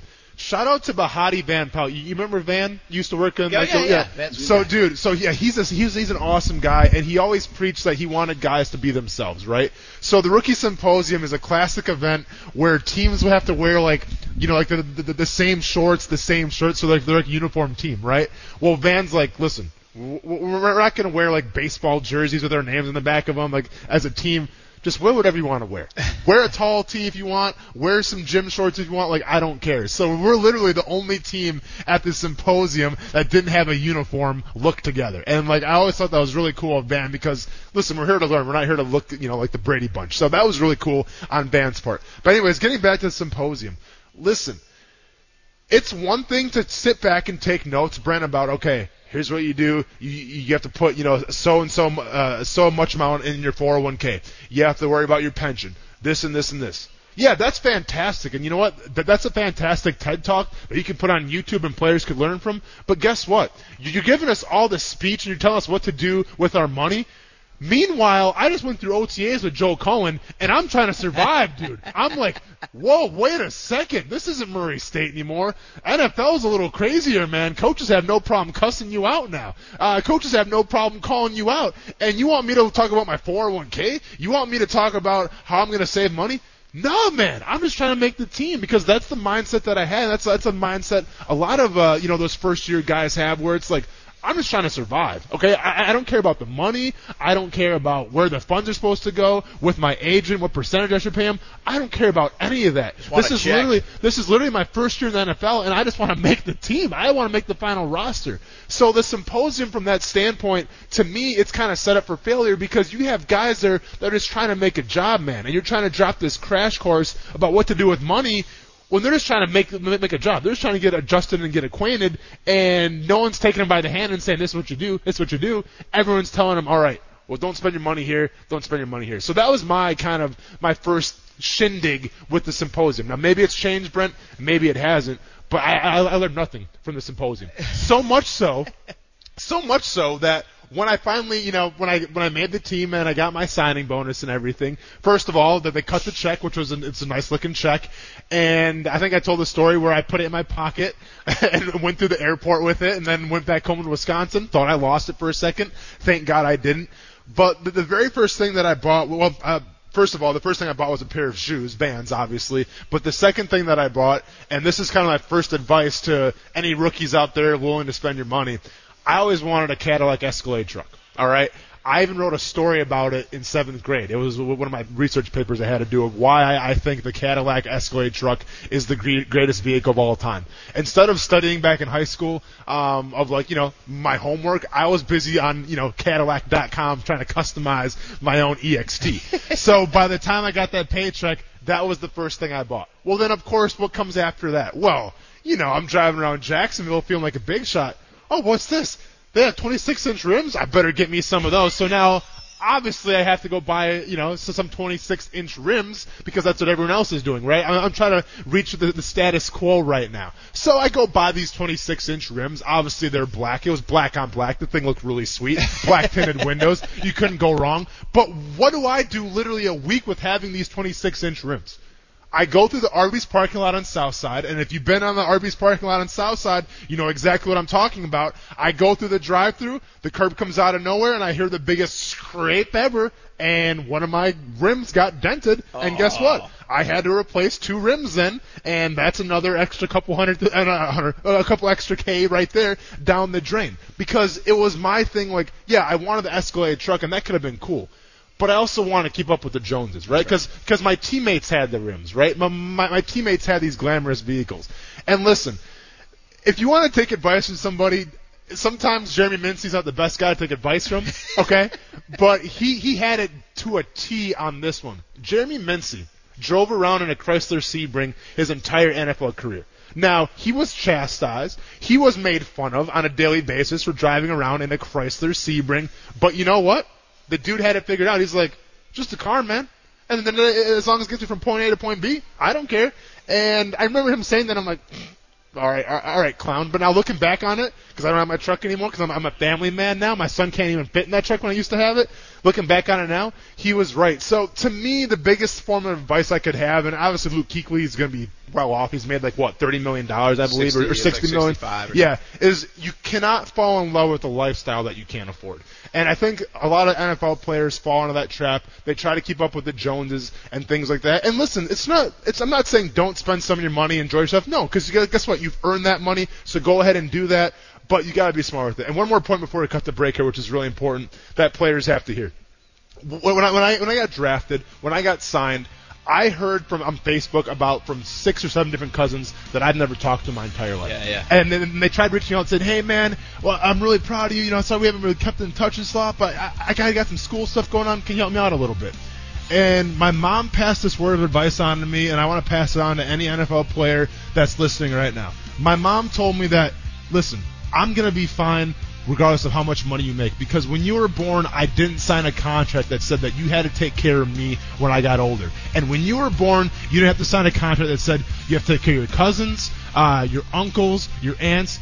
You never signed that contract. You take care of yourself. You earn that money. You spend it how you see fit, but you worry about yourself and then get through. And that's my biggest piece of advice. And I get it. Everyone comes from different upbringings. Sometimes it's a necessity. But I'm just saying, when you were born, if you're an NFL player, you never signed a contract that had to say you had to take care of somebody. Yeah, it's good advice from a lot of different NFL players, yourself included, and Calais Campbell's made a bunch of money, and a lot of other players around the league. It's fascinating. One final thought on that, plus, where are you spending your money? Will it be at TIAA Bank Field in 2020 and beyond? That's next, ESPN 690. Watch out for the Arby's parking lot. They can score from any part of the field. They have roles and they have guys that they like to do certain things. I think the thing that I appreciate the most about watching Andy and their offensive players is that I know what the diagram in the book looks like. A lot of those routes and plays don't really look like those diagrams. That's Mike Vrabel, who's done a fantastic job coaching the Tennessee Titans. You got to give it to him. They are in position to go to the Super Bowl if they can beat the Chiefs on the road on Sunday. That game on CBS 47, by the way, and should be a good football game. We're going to talk about those games a little bit more tomorrow and Friday. Yeah, I'm looking forward to it. You know me. I still think Kansas City, and I don't. Can they come up with one more unbelievable coaching job? I mean, if you think about what Vrabel could potentially do, beat Belichick, John Harbaugh, 2 Super Bowl winning coaches, Andy Reid, who, I mean, I don't know, do we consider him a Hall of Fame coach? I mean, honestly, I think he doesn't have the Super Bowl, man, but I would personally, absolutely. It feels like, or he's on the cusp. Yeah. Now, it's hard to do it without Super Bowls. How many championships does he play? It is, but he's played in a lot of championships now. So, just think about that. If Vrabel, with this football team, were to beat Kansas City on top of what they've already done, holy cats, man. Well, I'm going to say this, and obviously we can break it down more on Thursday and Friday, but I kind of diagnosed a little bit with the genius that Vrabel brought to the Baltimore Ravens game and how he kind of shut down Lamar Jackson a little bit and shut down the middle of the field and dared the Ravens to beat him on the outside. You're about to see if Vrabel really is a defensive-minded genius, because you can't do that same philosophy with what you had in Baltimore with Kansas City, because Kansas City, they don't focus on, the middle of the field or the outside of the field. Kansas City, you have to focus on their weapons. You have to focus on Tyreek Hill. You have to focus on Travis Kelce. You have to focus on Williams in the backfield. You have to focus on Sammy Watkins, and obviously you have to focus on Patrick Mahomes. So you have to have a completely different game plan, and maybe we can talk about that a little more tomorrow, like I said, on Friday, of how can you go about stopping the Kansas City Chiefs. But it's going to be really a night and day game plan, I think, at least, from the Tennessee Titans, especially on defense. Yeah, it'll be pretty interesting to see how it all shakes out. Hey, we were talking money a little bit earlier, and players and the advice from some older players, and so many athletes get in trouble with their dollars. And you can see, what do you do with it? Do you get bad advice, good advice? I think even there's things I say every day, like even at my age now. You go through some things that you're like, what is this? What does this even mean? Like, What do you do with this money, or what should I do with this money, or what do I invest in, or whatever it is? All these different things. Yeah. And so, and I'm not sure. I think it goes back to school. I think in high school and college, I think there should be more of these kind of classes. I really do. Those are called life classes. Mm-hmm. I think most of us rely on a family member right now to tell us that kind of stuff. Correct. Because even if you have close friends and talking about your money is not usual a hand-in-hand some kind dude's of thing. going to Vegas or what? Like, it can be problems. And everybody's always a little bit like, I don't want to talk about my money. I don't want to tell. The one thing about an athlete is you know how much money they're making. Sure. That's a little different. Yeah. So that breaks down that barrier at least. Yeah. But all these things, I think everyday life, people, if you have $20,000 or $2 million, what to do with your money is a question. Yep. And sometimes a dead-end road for a lot of people. So I think it's a fascinating conversation for an athlete who's 21, 22 years old. Many people, obviously very few, have even touched that kind of money before or ever dreamt about that kind of money in their bank account. And then what do you do with it? So I think the advice from some of the veterans, hearing it from players seems a little bit better than hearing it from teams or rookie symposiums or maybe even agent, because even that financial advisor, you trust him, but do you really trust him because you've heard some of the bad stories? It's a fascinating topic to me, and one that has good stories to tell and bad stories to tell over time. Without a doubt, Brent. And at the end of the day, like I talked about earlier in the show when I was talking about going to the Seahawks and things and playing for the Bears, every single locker room, they have different personalities, and they have different beliefs of, I guess, what money really means. And, it's easy for me to sit here and say, well, you know what, save your guys' money. You should save your money, obviously. You should invest it wisely, and plan for the future. That's great, but you know what? Thankfully, I came from some pretty good backgrounds and some pretty good upbringings where they instilled those values in me. There's some guys who've come from rough parts of the neighborhood who want to live that lavish lifestyle a little bit, who want to experience a taste of the good life, and I'm not going to try to stop you from doing that because I can't relate to where you came from, okay? The only thing I can do is just share my life experience. And it's funny because as you were opening up with the statement, Brett, it reminded me of a quick story with Zach Miller. My boy Zach Miller from the Jacksonville Jaguars, and I played with him on the Chicago Bears. And I had this thing on Twitter when I played in Chicago of what animal is Zach Miller wearing on his feet this week? Because for every single away game, the cool thing with Mark Trestman was he's pretty casual about what we had to wear for away games, especially in the preseason. So you know me, dude. I had my Old Navy polo shirt, man. I had my tapered jeans a little bit. I was still looking good, man. I remember I got some compliments, but I wasn't like killing the game, right? Well, every single away game, Zach Miller comes rocking some gator skin, some python skin, some ostrich, I think it was, dude. Like all these exotic animals. I remember asking him, like, dude, how much do those boots cost? And he'd tell me the same thing every single time. He's like, Lane, don't worry about it. You know why? I'm like, why is that? He's like, because I can't be buried with my money now, can I? I'm like, okay, that makes sense. I just can't be buried with it. You could probably pass it down. But okay, hey, to each their own, man. You do your thing. So, everyone, like I said, they have their different philosophies, what they want to spend money on. But I think any NFL player would come with me on this one. This is kind of my last point of my TED Talk, I guess you would say, of, what's a smart way to save your money and invest your money and all this stuff. And to me, this was the only piece of advice that my agent ever gave me regarding financial stuff. He goes, Austin, you can do whatever you want to do with your money. I'm not going to tell you what to do, but I'm going to tell you to do this. And it's what they tell you to do sometimes, and a lot of players don't ever listen because they want to live in the now. They don't want to plan for the future, and that's investing in your 401k. The 401k to me is the greatest thing about the NFL, period. Because what the 401k does in investing in the NFL is they match it 2-to-1. So say you put $10,000 in, the NFLPA will match $10,000 of that. So it's a 2-to-1 thing. So essentially what you're doing is if you don't invest in your 401k, you're literally throwing money down the drain. No limit. Wow. So there you. Well, I'm sorry. So there's a limit for the season, there's obviously. Limit, of course, on how much you put in. for the season, but per check. A lot of places will match like half of a certain percent. No, or it's something like that. That's a 1-to-1 match. 1-to-1 match. That's all I'm going to say. Yep. Listen, that's the one.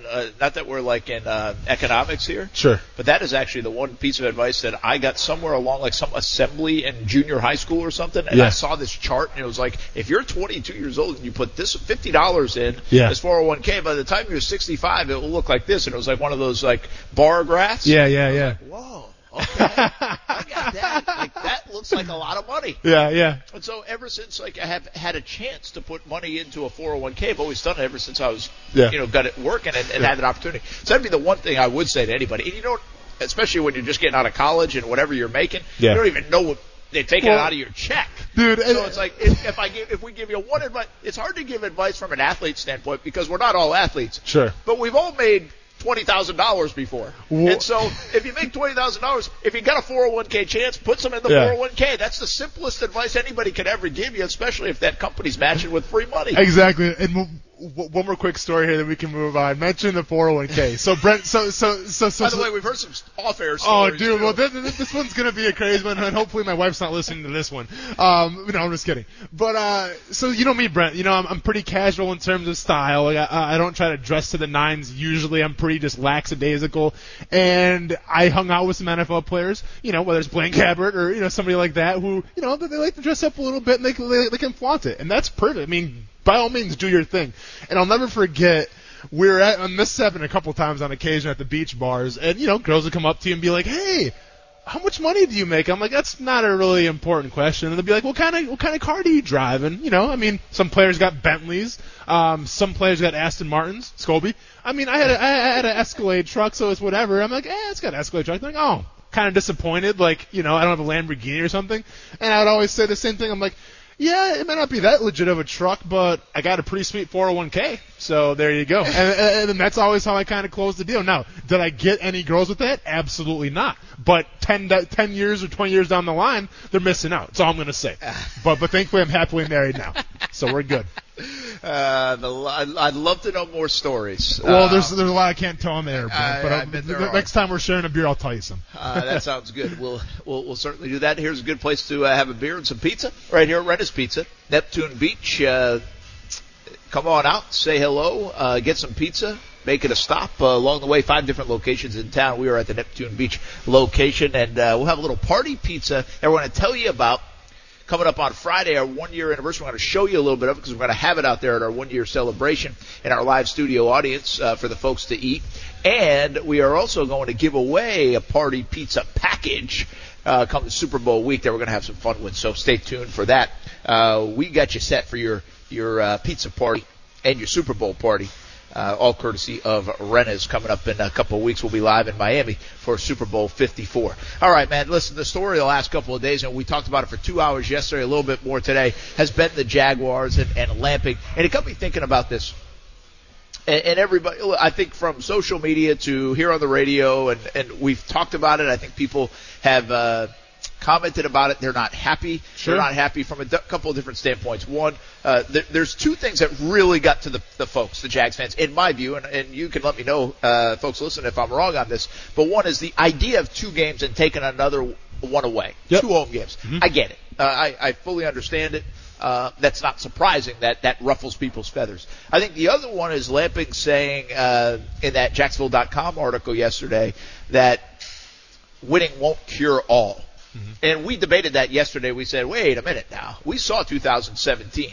Yeah. And, again, I gave you the backstory of the New England Patriots who did nothing and nobody was going to games and it was a miserable experience. And then they built the stadium. They built Patriots Place.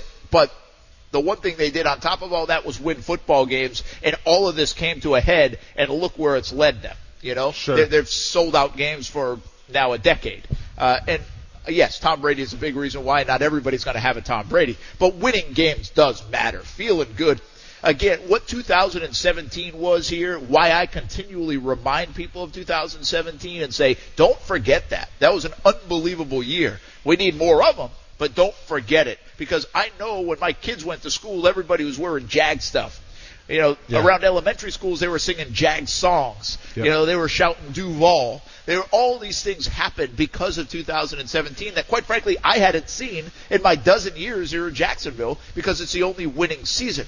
So winning does matter. We disagree with Lamping on that front from the way that came off in that one comment. But it got me thinking to this. Shad Khan does not speak very often. One of the knocks against Tom Coughlin was he didn't speak very often. Sure. Whether it was trading Jalen Ramsey, what's going on with Doug Marrone. When he did speak, it wasn't revealing of nature. In fact, it got criticized. And I guess that's my point. Mark Lamping speaks, and there's this article written about him. Shad Khan speaks in London, and he says what he said about the viability, if you will, in Jacksonville. Tom Coughlin, when he did speak, even though people were waiting and wanting him and begging for him to say something about the losing ways, the Yannick situation, the Jalen Ramsey situation, he got ripped for it. Is there a reason why they don't talk a lot? Because every time they do talk, especially when you lose football games, nothing sounds good. You know what I mean? It's like a no-win situation for these guys in a sense because everything they say sounds bad. Well, that's the point, though, Brent. Whereas if everything you say sounds bad, like, for instance, if you're going to try to talk people around Jacksonville to have 2 home games in London and that sounds bad, well, maybe because it is bad. Now maybe you can come out if you're Shad Khan, if you're Mark Lamping, you can kind of embellish a little more and say, well, yes, we're having 2 games in London, and here's exactly why we're doing it. Here's exactly why we're doing this, and come with us for a little bit and bear with us. Maybe that could help a little bit, but at the end of the day, the fact that you're not hearing anything and all we have to go off of is just these little sound bites here, and here, to me, that's frustrating, Brent. Okay, and listen, and I've been very adamant about this. Like, yes, from the fans' perspective, obviously it would suck, I think, to have 2 home games in London. I'm upset from the perspective where you're putting yourself at a disadvantage. Where this is supposed to be about winning Super Bowls. When Shad Khan introduced himself to the team, his first quote was, "We're going to bring a Super Bowl here to Jacksonville," and I'm taking him at his word on that. I think he was genuinely, his top priority at the time was to bring a Super Bowl to Jacksonville. And now when deals like this start to happen, when these rumors start to speculate where there's going to be 2 home games in London, well, now you're putting your team out of disservice because now you're playing 2 games that are supposed to be at home at a neutral site as far as I'm concerned. Sure, you can go ahead and play your home music and you can try to make it a home atmosphere, but let's be honest. Yeah, you can make home money, but let's be honest, Brent, you've been to those games. Yeah. It's a neutral site. Yeah. Okay? And if you sacrifice 2 home games for 2 neutral site games, that is a disadvantage. Okay? And I'm not cool with it from my perspective because it doesn't give you the best chance of winning football. And at the end of the day, that's what it's supposed to be about. I understand you got to make money. Well, guess what? You're in the NFL business, all right? The NFL business is booming right now. I think people are just upset from the standpoint of, number one, they're afraid they're going to lose their team a little bit, and more for the reason for me being upset where I want to see them do well. I want to see them succeed, and having another game in London doesn't co-sign on that. Yeah, and again, I think that's the best thing you have said, and I think it's a great question and unanswerable, really, is how does this help you win? And London now is proving to be a place where it certainly isn't an advantage. No, it isn't. I mean, those days are gone. Teams are hip to the game. The Jags won 3 games over there in a row, and so then everybody started to say, "Oh, I think this could be an advantage." They've been over there. I mean, come on, it's not an advantage. Yep. The best team usually ends up winning anyway, or it's the NFL, and maybe you get a break here or there, and then the other team wins. But it's not a home field advantage. It's not an advantage of any kind. And the spin on it, if they'll do 2 games, would be that second game might be an advantage because there's no travel involved if they do it back-to-back weeks. But I don't buy that's an advantage. So therefore, I think your point of how does this help us win a Super Bowl? How does this help us win? I always say the formula of winning is when your division games go 4-2, correct, and go 6-2 or at least 5-3, but probably 6-2 at home. Yeah. Well, if you're really playing one of those home games on a neutral site, well, that even takes away that formula that I talk about. So I think that's a great question. I think when you break it all down, I think there are two separate businesses. One's on the field. I think Mark Lamping's trying to make something from a business side work without having results consistently enough to rely on the football side. But the football side, to win more and to help all the other stuff, how does this give you an advantage? I think that's a question that needs to be answered down the road at some point with some sort of satisfaction, not only to the fans, not only to the players, but to the coaches and everybody else trying to win in that building, and their jobs are on the line. Thank you very much, because at the end of the day, if you can't give me one reason why it's an advantage to play 2 home games in London, and you can't tell me why it's beneficial, then what kind of message are you sending to your fans? What kind of message are you sending to the media? But most importantly, what kind of message are you sending to the coaches and players in that locker room and possible free agents coming forward? Yeah, because it's already been hard enough to win anywhere for Jacksonville over the last dozen years or so. Hey, thanks to Renna's Pizza here at Neptune Beach for having us out. Going to take a pie to go and back to the TV station for the guys. Check us out on the TV side, CBS 47 and Fox 30 later on tonight. For Austin Lane, Coos, Stuart Weber for checking in as well. I'm Brett Martineau. Thanks for listening, everybody. We'll do it again tomorrow, 3 p.m. until 6 p.m. on ESPN 690.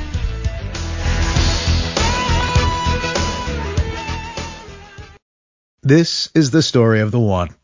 As a maintenance engineer, he hears things differently. To the untrained ear, everything on his shop floor might sound fine, but he can hear gears grinding or a belt slipping. So he steps in to fix the problem at hand before it gets out of hand. And he knows Grainger's got the right product he needs to get the job done, which is music to his ears. Call, click Grainger.com, or just stop by. Grainger, for the ones who get it done.